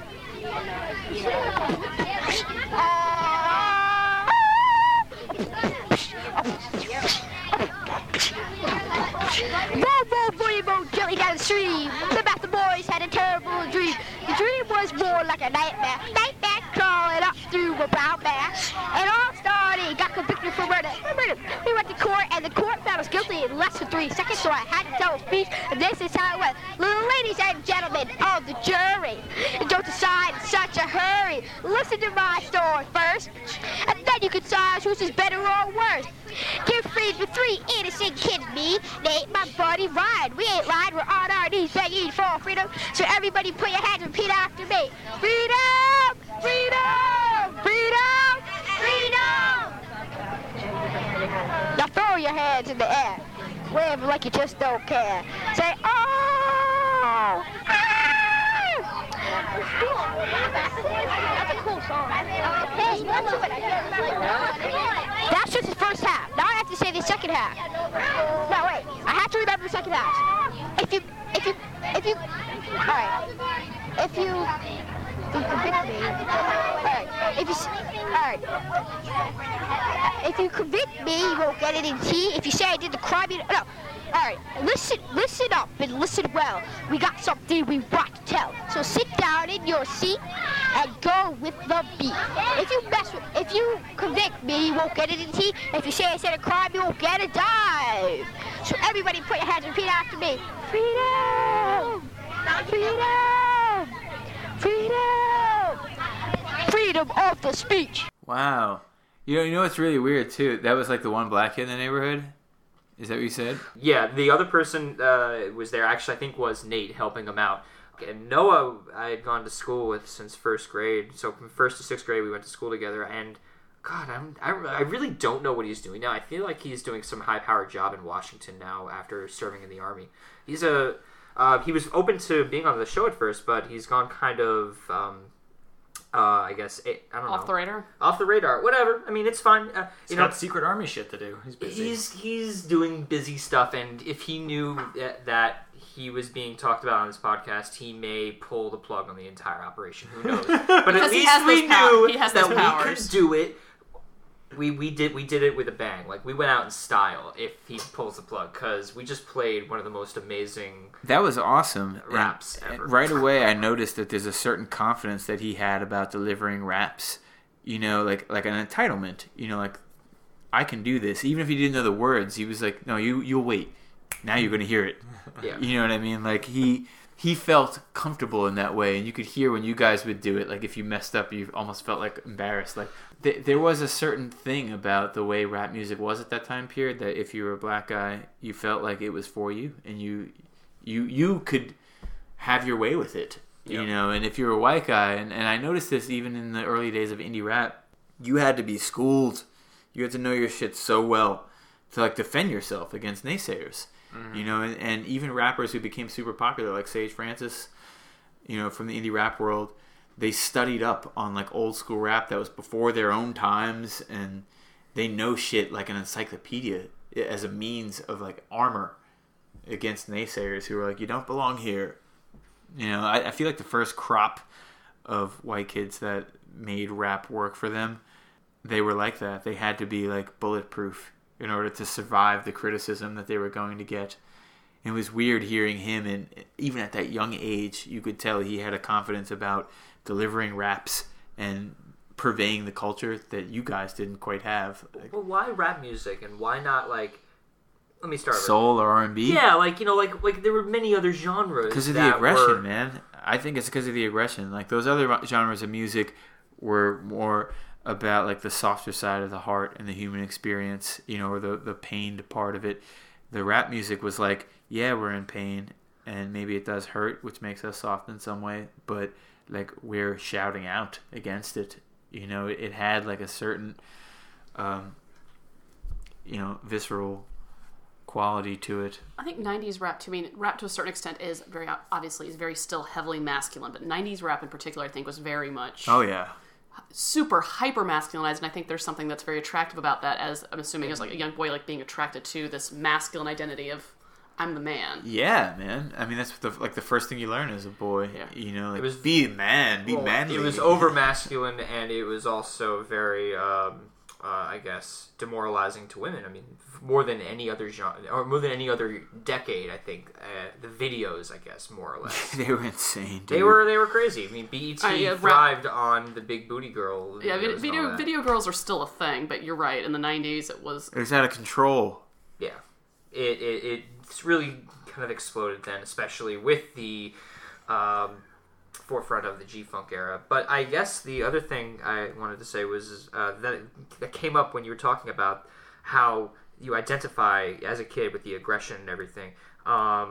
In J-Zone's book, I know you're a pretty close partner with J-Zone in terms of like, you know, yeah, you guys he's been a long time ally and colleague. His book recently I got to read, and he in this book talks about the generation gap and how like every other genre somehow manages to find an audience and continue to find the audience, and everybody from your grandpa to your little kid knows who the Beatles are, but in terms of like or any other group, and can appreciate these groups, whatever the genre may be it blues, be it rockabilly, be it folk music. But rap music, it's only within the genre, within like the era. Yeah, so like the people who grew period. up in the 90s only know the 90s. The people who grew up in the aughts are only going to know that. The people who grew up like the 70s and the 80s, they only like that shit. They don't like the new stuff. Yeah. Everybody who likes rap music, as J-Zone pointed out, only likes the music from the era that they grew up in. That's true. Even if they know the other stuff, they might know it because they feel like they had to, as we were just discussing with guys like learning about rap that happened before they were even alive. Yeah. Just so they could use it as a shield so as not to be naysayed. Well, but that's not really their shit. I'm willing to call myself out because earlier in the show I was talking about how there was no other time like the 90s. I probably wouldn't say that if I didn't grow up in the 90s. Sure. But the fact is that I can recognize that... I think the 90s were a really harmful and dangerous period for rap music, personally. You know, people cling on to it in a way that is really bad for modern rap music. Yeah, culturally, there was a lot to say about how it affected the psyche of the music listener. And in terms of, I guess, the quality of the music, I guess you could arguably say that the 80s or the 90s were better depending on what era you grew up in. But I guess that's the difficulty is that there is that generation. Well, there's always the thought that whatever music you grew up with was part of you creating your identity. Yeah. And so you associate most closely with whatever it was that was out when you were graduating high school, starting college, graduating college. And after that, you've already hopefully become sort of a complete person. and you've moved on from that, so you're not looking for something to associate with yourself and become part of your identity anymore. So the things that were part of your era are never going to change unless you're going back and searching through other stuff that came out that you missed. Right. And you can still relate to that because it was part of that era that you so closely associate with, but it was off on a tangent at that point. Yeah. I would say also too, though, as a genre, rap stylistically within each period is changing very quickly. And you listen to an indie rock album from 93 or 2010, like they're very sonically similar. I mean, the bands are different, but the sound of the music, the style of the music, and 90s rap sounds very different from rap in the aughts, sounds very different from late 70s, early 80s, and also to the way the communities are so what's happening right now, who the artists are now, what's the train. It is a very short attention span community. And I mean, you're seeing that even in the audiences that follow the stuff for like shows and things like that. She's right. I mean, I think there have been dramatic changes in the rock world from the 90s to present, but there's enough of a cohesive trail that you can follow that it doesn't seem like otherworldly, from era to era. They are very related to each other, and there's a lot of fan retention that happens, and you don't really see that in rap music.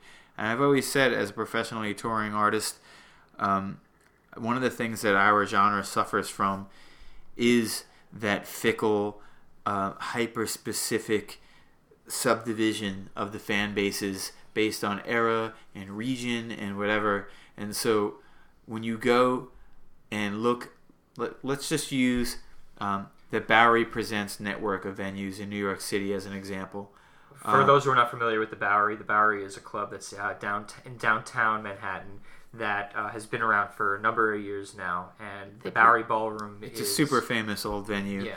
And they built a production company around the identity of the Bowery Ballroom called Bowery Presents, and they work with a network of venues all over the city, varying in size from Mercury Lounge, which is like their introductory level venue of about 300 cap, to Bowery Ballroom size, which is a little over 500, and then Webster Hall and Irving Plaza, which are a little bit less than 1,000, and then one of their bigger venues being Terminal 5.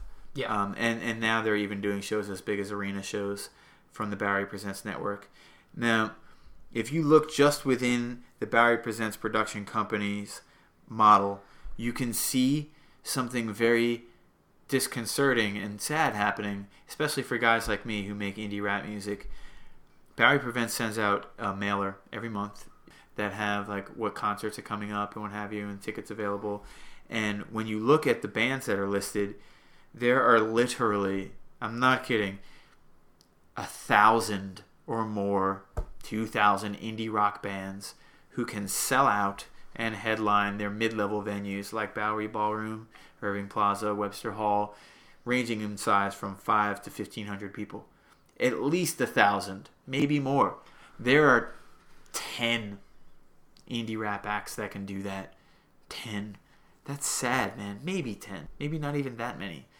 And it's really weird as somebody who has devoted his life to this craft so wholeheartedly to see the difference in the audiences. And I've even seen people who are at the indie rock shows at a rap show, an indie rap show, and they followed like a specific little set of like indie rap acts. And the saddest thing for a guy like me is how it's subdividing even further, and because the era is changing again, the acts that could do that, some of them are starting to fall out of that little group of 10 people who could pull it off, and now there's only like 2 or 3 from my era who can do it, like Atmosphere and Aesop Rock. There's very few, in fact, and you're seeing a lot of the young hipster kids who were helping groups like Atmosphere to sell out big venues the way indie rock bands do, because they were the indie rock audience, and they were compounding with the hip hop audience to make groups like Atmosphere successful. You're seeing those kids be like, I don't like smart rap anymore. I only like ignorant, like street southern hood rap. and they're disregarding guys like me who make like smart guy indie rap that's supposed to be like a highbrow version of hip hop. See, my problem is that I have a hard time really relating to this. Only so much the fact that I don't go to shows as much anymore at all. Hip hop, rock, whatever the case is. I used to go to shows all the time when I was more musically involved, and I just don't anymore. So I guess when you're talking about this, it's really disconcerting. The music that kids gravitate towards more now is not music I would ever want to ever see live. Versus your kind of music, which, be it on record or be it live, I'm happy to support that. Do you have an example of this? I went to a Clips show when the Knitting Factory was still. That was a long time ago, right? It's a few years ago. I like the Clips. I like the Clips music. I will never see any group like them or themselves in a show atmosphere again, because it just, for some reason, there's just something about the crowd, something about the fact that they got too many of their goons on stage. They can't do the breath control. I know exactly what it is. Yeah. These guys did not cut their teeth on stages to get their record deals. No, maybe they did. They didn't. That's why they don't know how to perform live. And it's not just guys like Clips and what have you. Right. You see that with guys like Nas and Pete Rock and like dudes who came from the era where you got your record deal because you made some good recorded material and you met the right people and you showed it to them in offices and what have you, and then you got signed, and then they put your videos on TV and your songs on the radio, and that's how your record deal worked. So when you showed up to perform live, you had little to no tour experience. I've seen dudes from that era who, when they get up on the stage, they're so green at rapping live that they don't know how to do it. They grab the microphone and they don't... I mean, you're holding an amplification device. That's the whole purpose of it. You just tell them to turn it up, and if you're holding it properly, they will, and they'll make you as loud as you want to be. Yeah. And the crowd will hear you, and it'll be just like on the record. These guys don't seem to understand that, and they get so overexcited when they get on the stage. They're wrapping their hands over top of the ball of the microphone where the sound's supposed to go in. We refer to it, for people who work professionally in the industry as cuffing. They cuff the microphone and then they scream into it as though if they don't do this, people won't hear them in the audience. And I feel like when I see even acts like someone like Ludacris, who has like a big, deep, resonant voice on his records, you'd think you'd go to see him live and it would be so exciting because he would have his Luda! No. I saw him live in Toronto for a big festival that Echo. It was so bad. He was screaming! See, I saw him this past winter. I thought he was actually pretty good. He didn't even sound like himself. And it was really upsetting because I was like, wow, man. Like him too. Because Luda got a start on the radio. He was a radio DJ back in Atlanta. Radio is way different. I mean, it seems like you would know how to handle yourself sound equipment, with a microphone. Right, you would know how to handle sound equipment. I guess it depends on how much involvement you had and how the audio at the station worked.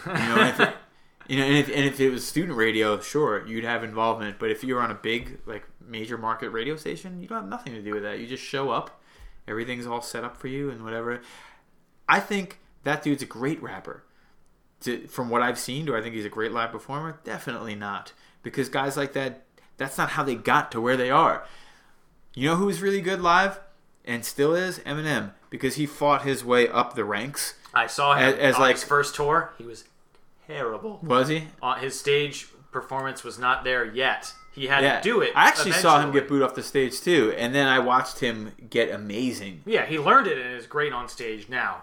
When he started, he was not great on stage. He did a 25. I think everybody's 30. Pretty bad in the beginning. Yeah, absolutely. Nobody's good when they start. I'm not asking for everyone to be perfect the first time out. It was his first national tour. I saw him play at Johns Hopkins with the Beatnuts and Lord Sear, and it was a great show. But he did 25, 30 minutes, was out of breath, wasn't prepared to do it. Yeah. And the problem was he followed Beatnuts, who were so on point that everyone was like, "This is the best show I've ever seen." Yeah. I've played with them before. They're good. They do a lot of trading back and forth and stuff. It's they've been doing it for a long time. Now, I was just gonna say I watched Eminem get good. I saw him get booed off the stage once too. He was opening for Last Emperor, and KRS-One. Wow. And yeah, it was bad. And I actually got his phone number after the show, and I talked to him about doing a song together. And it was before Hi My Name Is came out, but after Just Don't Give a Fuck. And I called him, and it went to his voicemail, and it was his voicemail, and I was like, wow, this is great. I'm going to do a song with this fucking guy. And then Hi My Name Is came out, and within a week, the phone number was rerouted to... Because he got so famous so quickly after that song. Totally. I had the Baker Boys mixtape where he rhymed over a KRS-One beat, and he like shouts out Wordsworth and like a couple other people. That's amazing. And I was like, this guy is going to be huge. Who is this guy? And then I heard Hi My Name Is, and I was like, it's that same guy from the tape. Yeah. This is amazing. I picked a bad example. You know what? I think there are examples of guys who are remarkable in the underground scene and can perform circles around your garden variety commercial rap artists because they had to cut their teeth in tiny little venues. The example I always think of is A, People Under the Stairs, and B, Time Machine. Sure, because they both kill it live. I think Bus Driver, like that dude's remarkable live. He's a fucking fantastic live rapper. These are all examples of, incidentally, West Coast groups, and I don't know if maybe there's a West Coast or an East Coast mindset that the West Coast guys are better at the live shit. You know, or at least they used to be in like the indie rap scene. I think a lot of people have gotten hip to getting good at your live show. And maybe that's something we did learn from indie rock and punk rock bands and stuff, that you can build your audience by being awesome live. Atmosphere figured that out. Well, let me ask you. I can tell from just conversations off the show that your influences are more than just rap. So you see a lot of shows. You are in a lot of shows that are of the rap variety, but you're influenced probably by more than just rap. So Definitely by seeing music genres in other shows, there must be something that you have into your advantage to influence your live music style. Sure, and I've made friends with the people who I think are the best in the indie rap scene, you know, at live performance, and I've specifically seeked these people out based on rumor and reference and my own little coincidental path crossings with people. If I come across somebody that I find is like a really amazing live act, I will try to get on tour with them by some kind of means.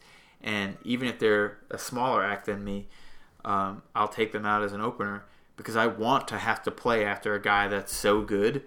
If I don't step my shit up, I'm going to get outshined. That's how you get good at playing live. You know, and I never thought I was going to be this kind of guy because when I first started playing live, I was fucking atrocious. And I was just like what you said about Eminem. I would lose my voice every single night. And I would scream and you couldn't hear me. And I was out of breath and nervous and just... I was shit, man.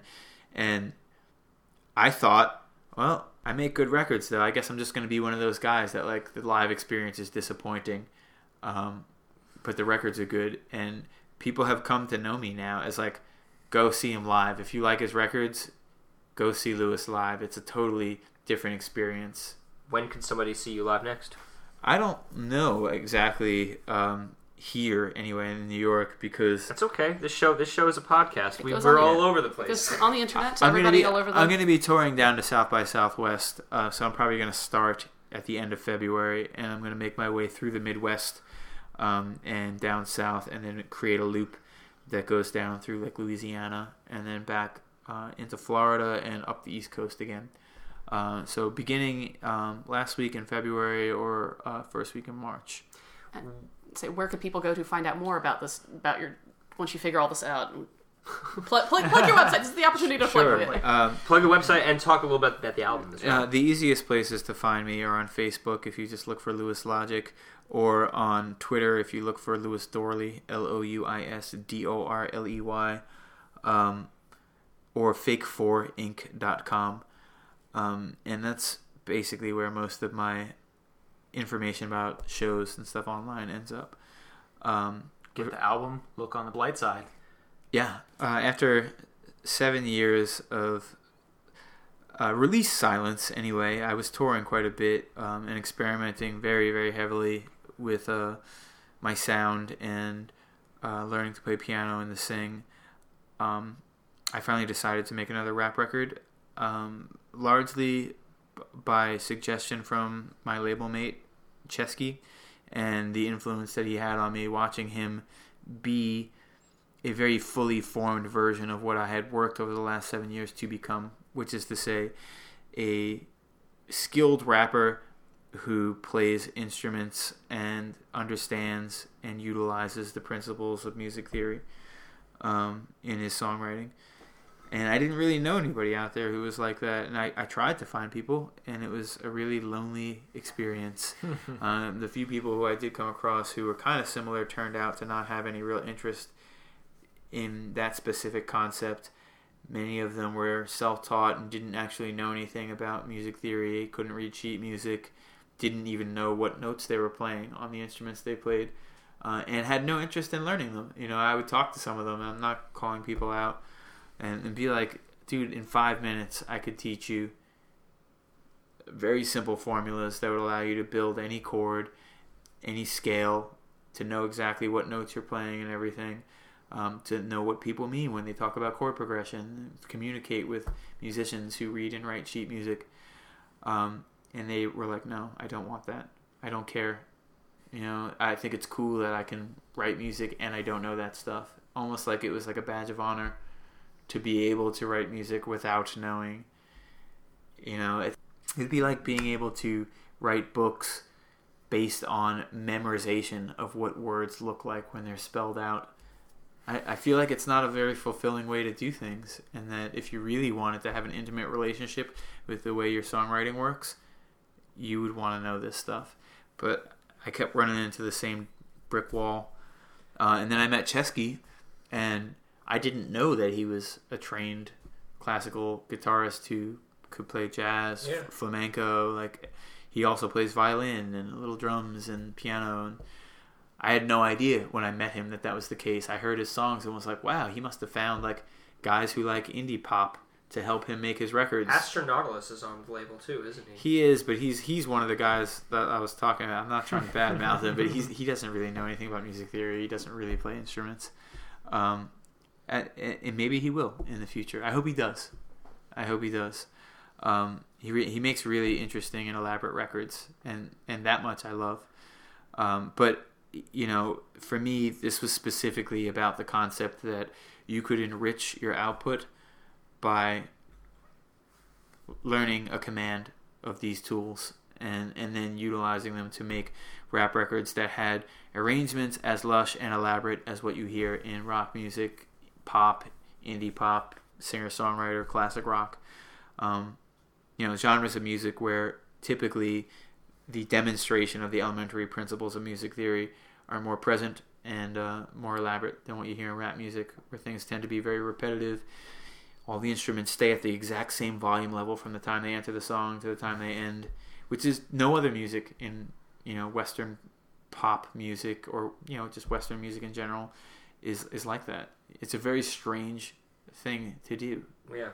You know, I just wanted to be able to write rap records because the lyrics are so detailed and complex, and there's so many words, so many meanings and syllables and everything that goes into it. Why shouldn't we have music that's that elaborate too? It's not just a rap record. The record that you just put out there is rap in it, but I would go to say that there is more than just rap. There's a lot of indie pop sensibility that you're putting into it. Every single song has that feel. There's not intentional.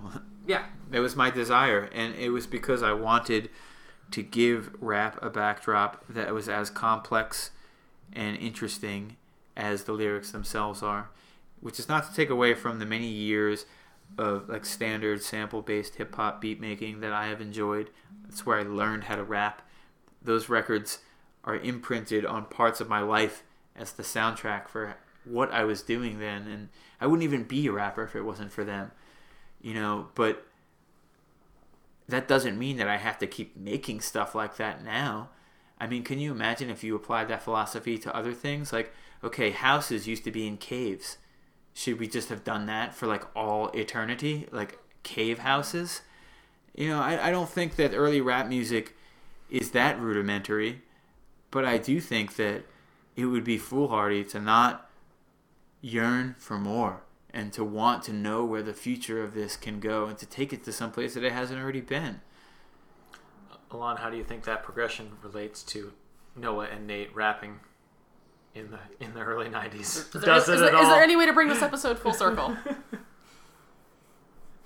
When you're a kid and you're involved in just being a kid and you love music in a certain way that doesn't have any credence other than just you enjoy it and you want to do nothing more than to just do what you want, and like these kids wanted to be baseball players or something and they just love music and they're enjoying life and they're not really thinking about the future, they're just thinking about what's going on in the now. And so the fact that you have this love of music, I think the Onyx song really drove it home. Let the boys be boys. And on that note, Louis Logic's new album is called Look on the Blight Side. It's out now. It's available online, and It's on Spotify. It's on Bandcamp. I was gonna say it's out in the stores, but who's going to stores anymore? Hey man, I mean, you can still find records at stores. Smaller, privately owned mom and pop record shops do carry stuff like Fake Fours. Look, if you're part of the digital age, I don't begrudge you for that. I'm a physical copies guy. Like, even when new indie pop albums and what have you come out, I always get physical copies by some means or another, especially of the things that I really, really like. But I have a Spotify account. I listen to shit there too. It's it's part of how I figure out what I like. I encourage people to check the record out on Spotify or Bandcamp, on iTunes or whatever. But if you want a physical copy, you can get them at fake4inc.com. Or you can go to a small retailer, a privately owned shop, and either they'll have it in stock or you can have them order it. Give them a shout out on Twitter. It's at Louis Dorley, LOUISDORLEY. Louis Dorley here in the studio with us on Lost and Rewound. Thank you so much, Louis. Thank you guys so much for having me. Out. I really had an awesome time hanging out and talking with you guys. This has been great. We'll be back in a little bit. Lost and Rewound.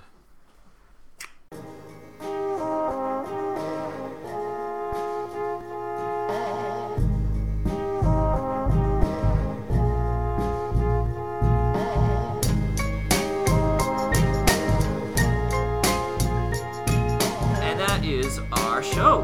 Our thanks again to the homeboy Lou for joining us this go around. You can buy his album online. It should be on the Fake 4 website, and as he said, it's on iTunes. It's called Look on the Blight Side. We're also on iTunes and Twitter and Facebook and Tumblr and all of that internet-y kind of stuff. Lost and Rewound, it's all us. Go find it. So subscribe to the show and, I don't know, follow us on something. And if you're listening to this around the Thanksgiving holiday or going home for the holidays in general, dig out those old tapes and send them to us at lostandrewound@gmail.com. We'd love to listen to them and have you on the show to talk about it. Thanks again, everybody. See you next time for another holiday. Our year-end episode. Our end-of-the-year episode. Holy shit. We made it, guys. We made it! Let's not get too excited. We still have to... We have to survive long enough to do that. We still have to make a December episode before it's a full year. Lost and Rewound is hosted by Alon Danziger, Melissa Lloyd, and Doug Johnson. Am I forgetting something? No, everything's That's good. It's fine. Lost and Rewound. Lost and Rewound. Lost and Rewound. Boom.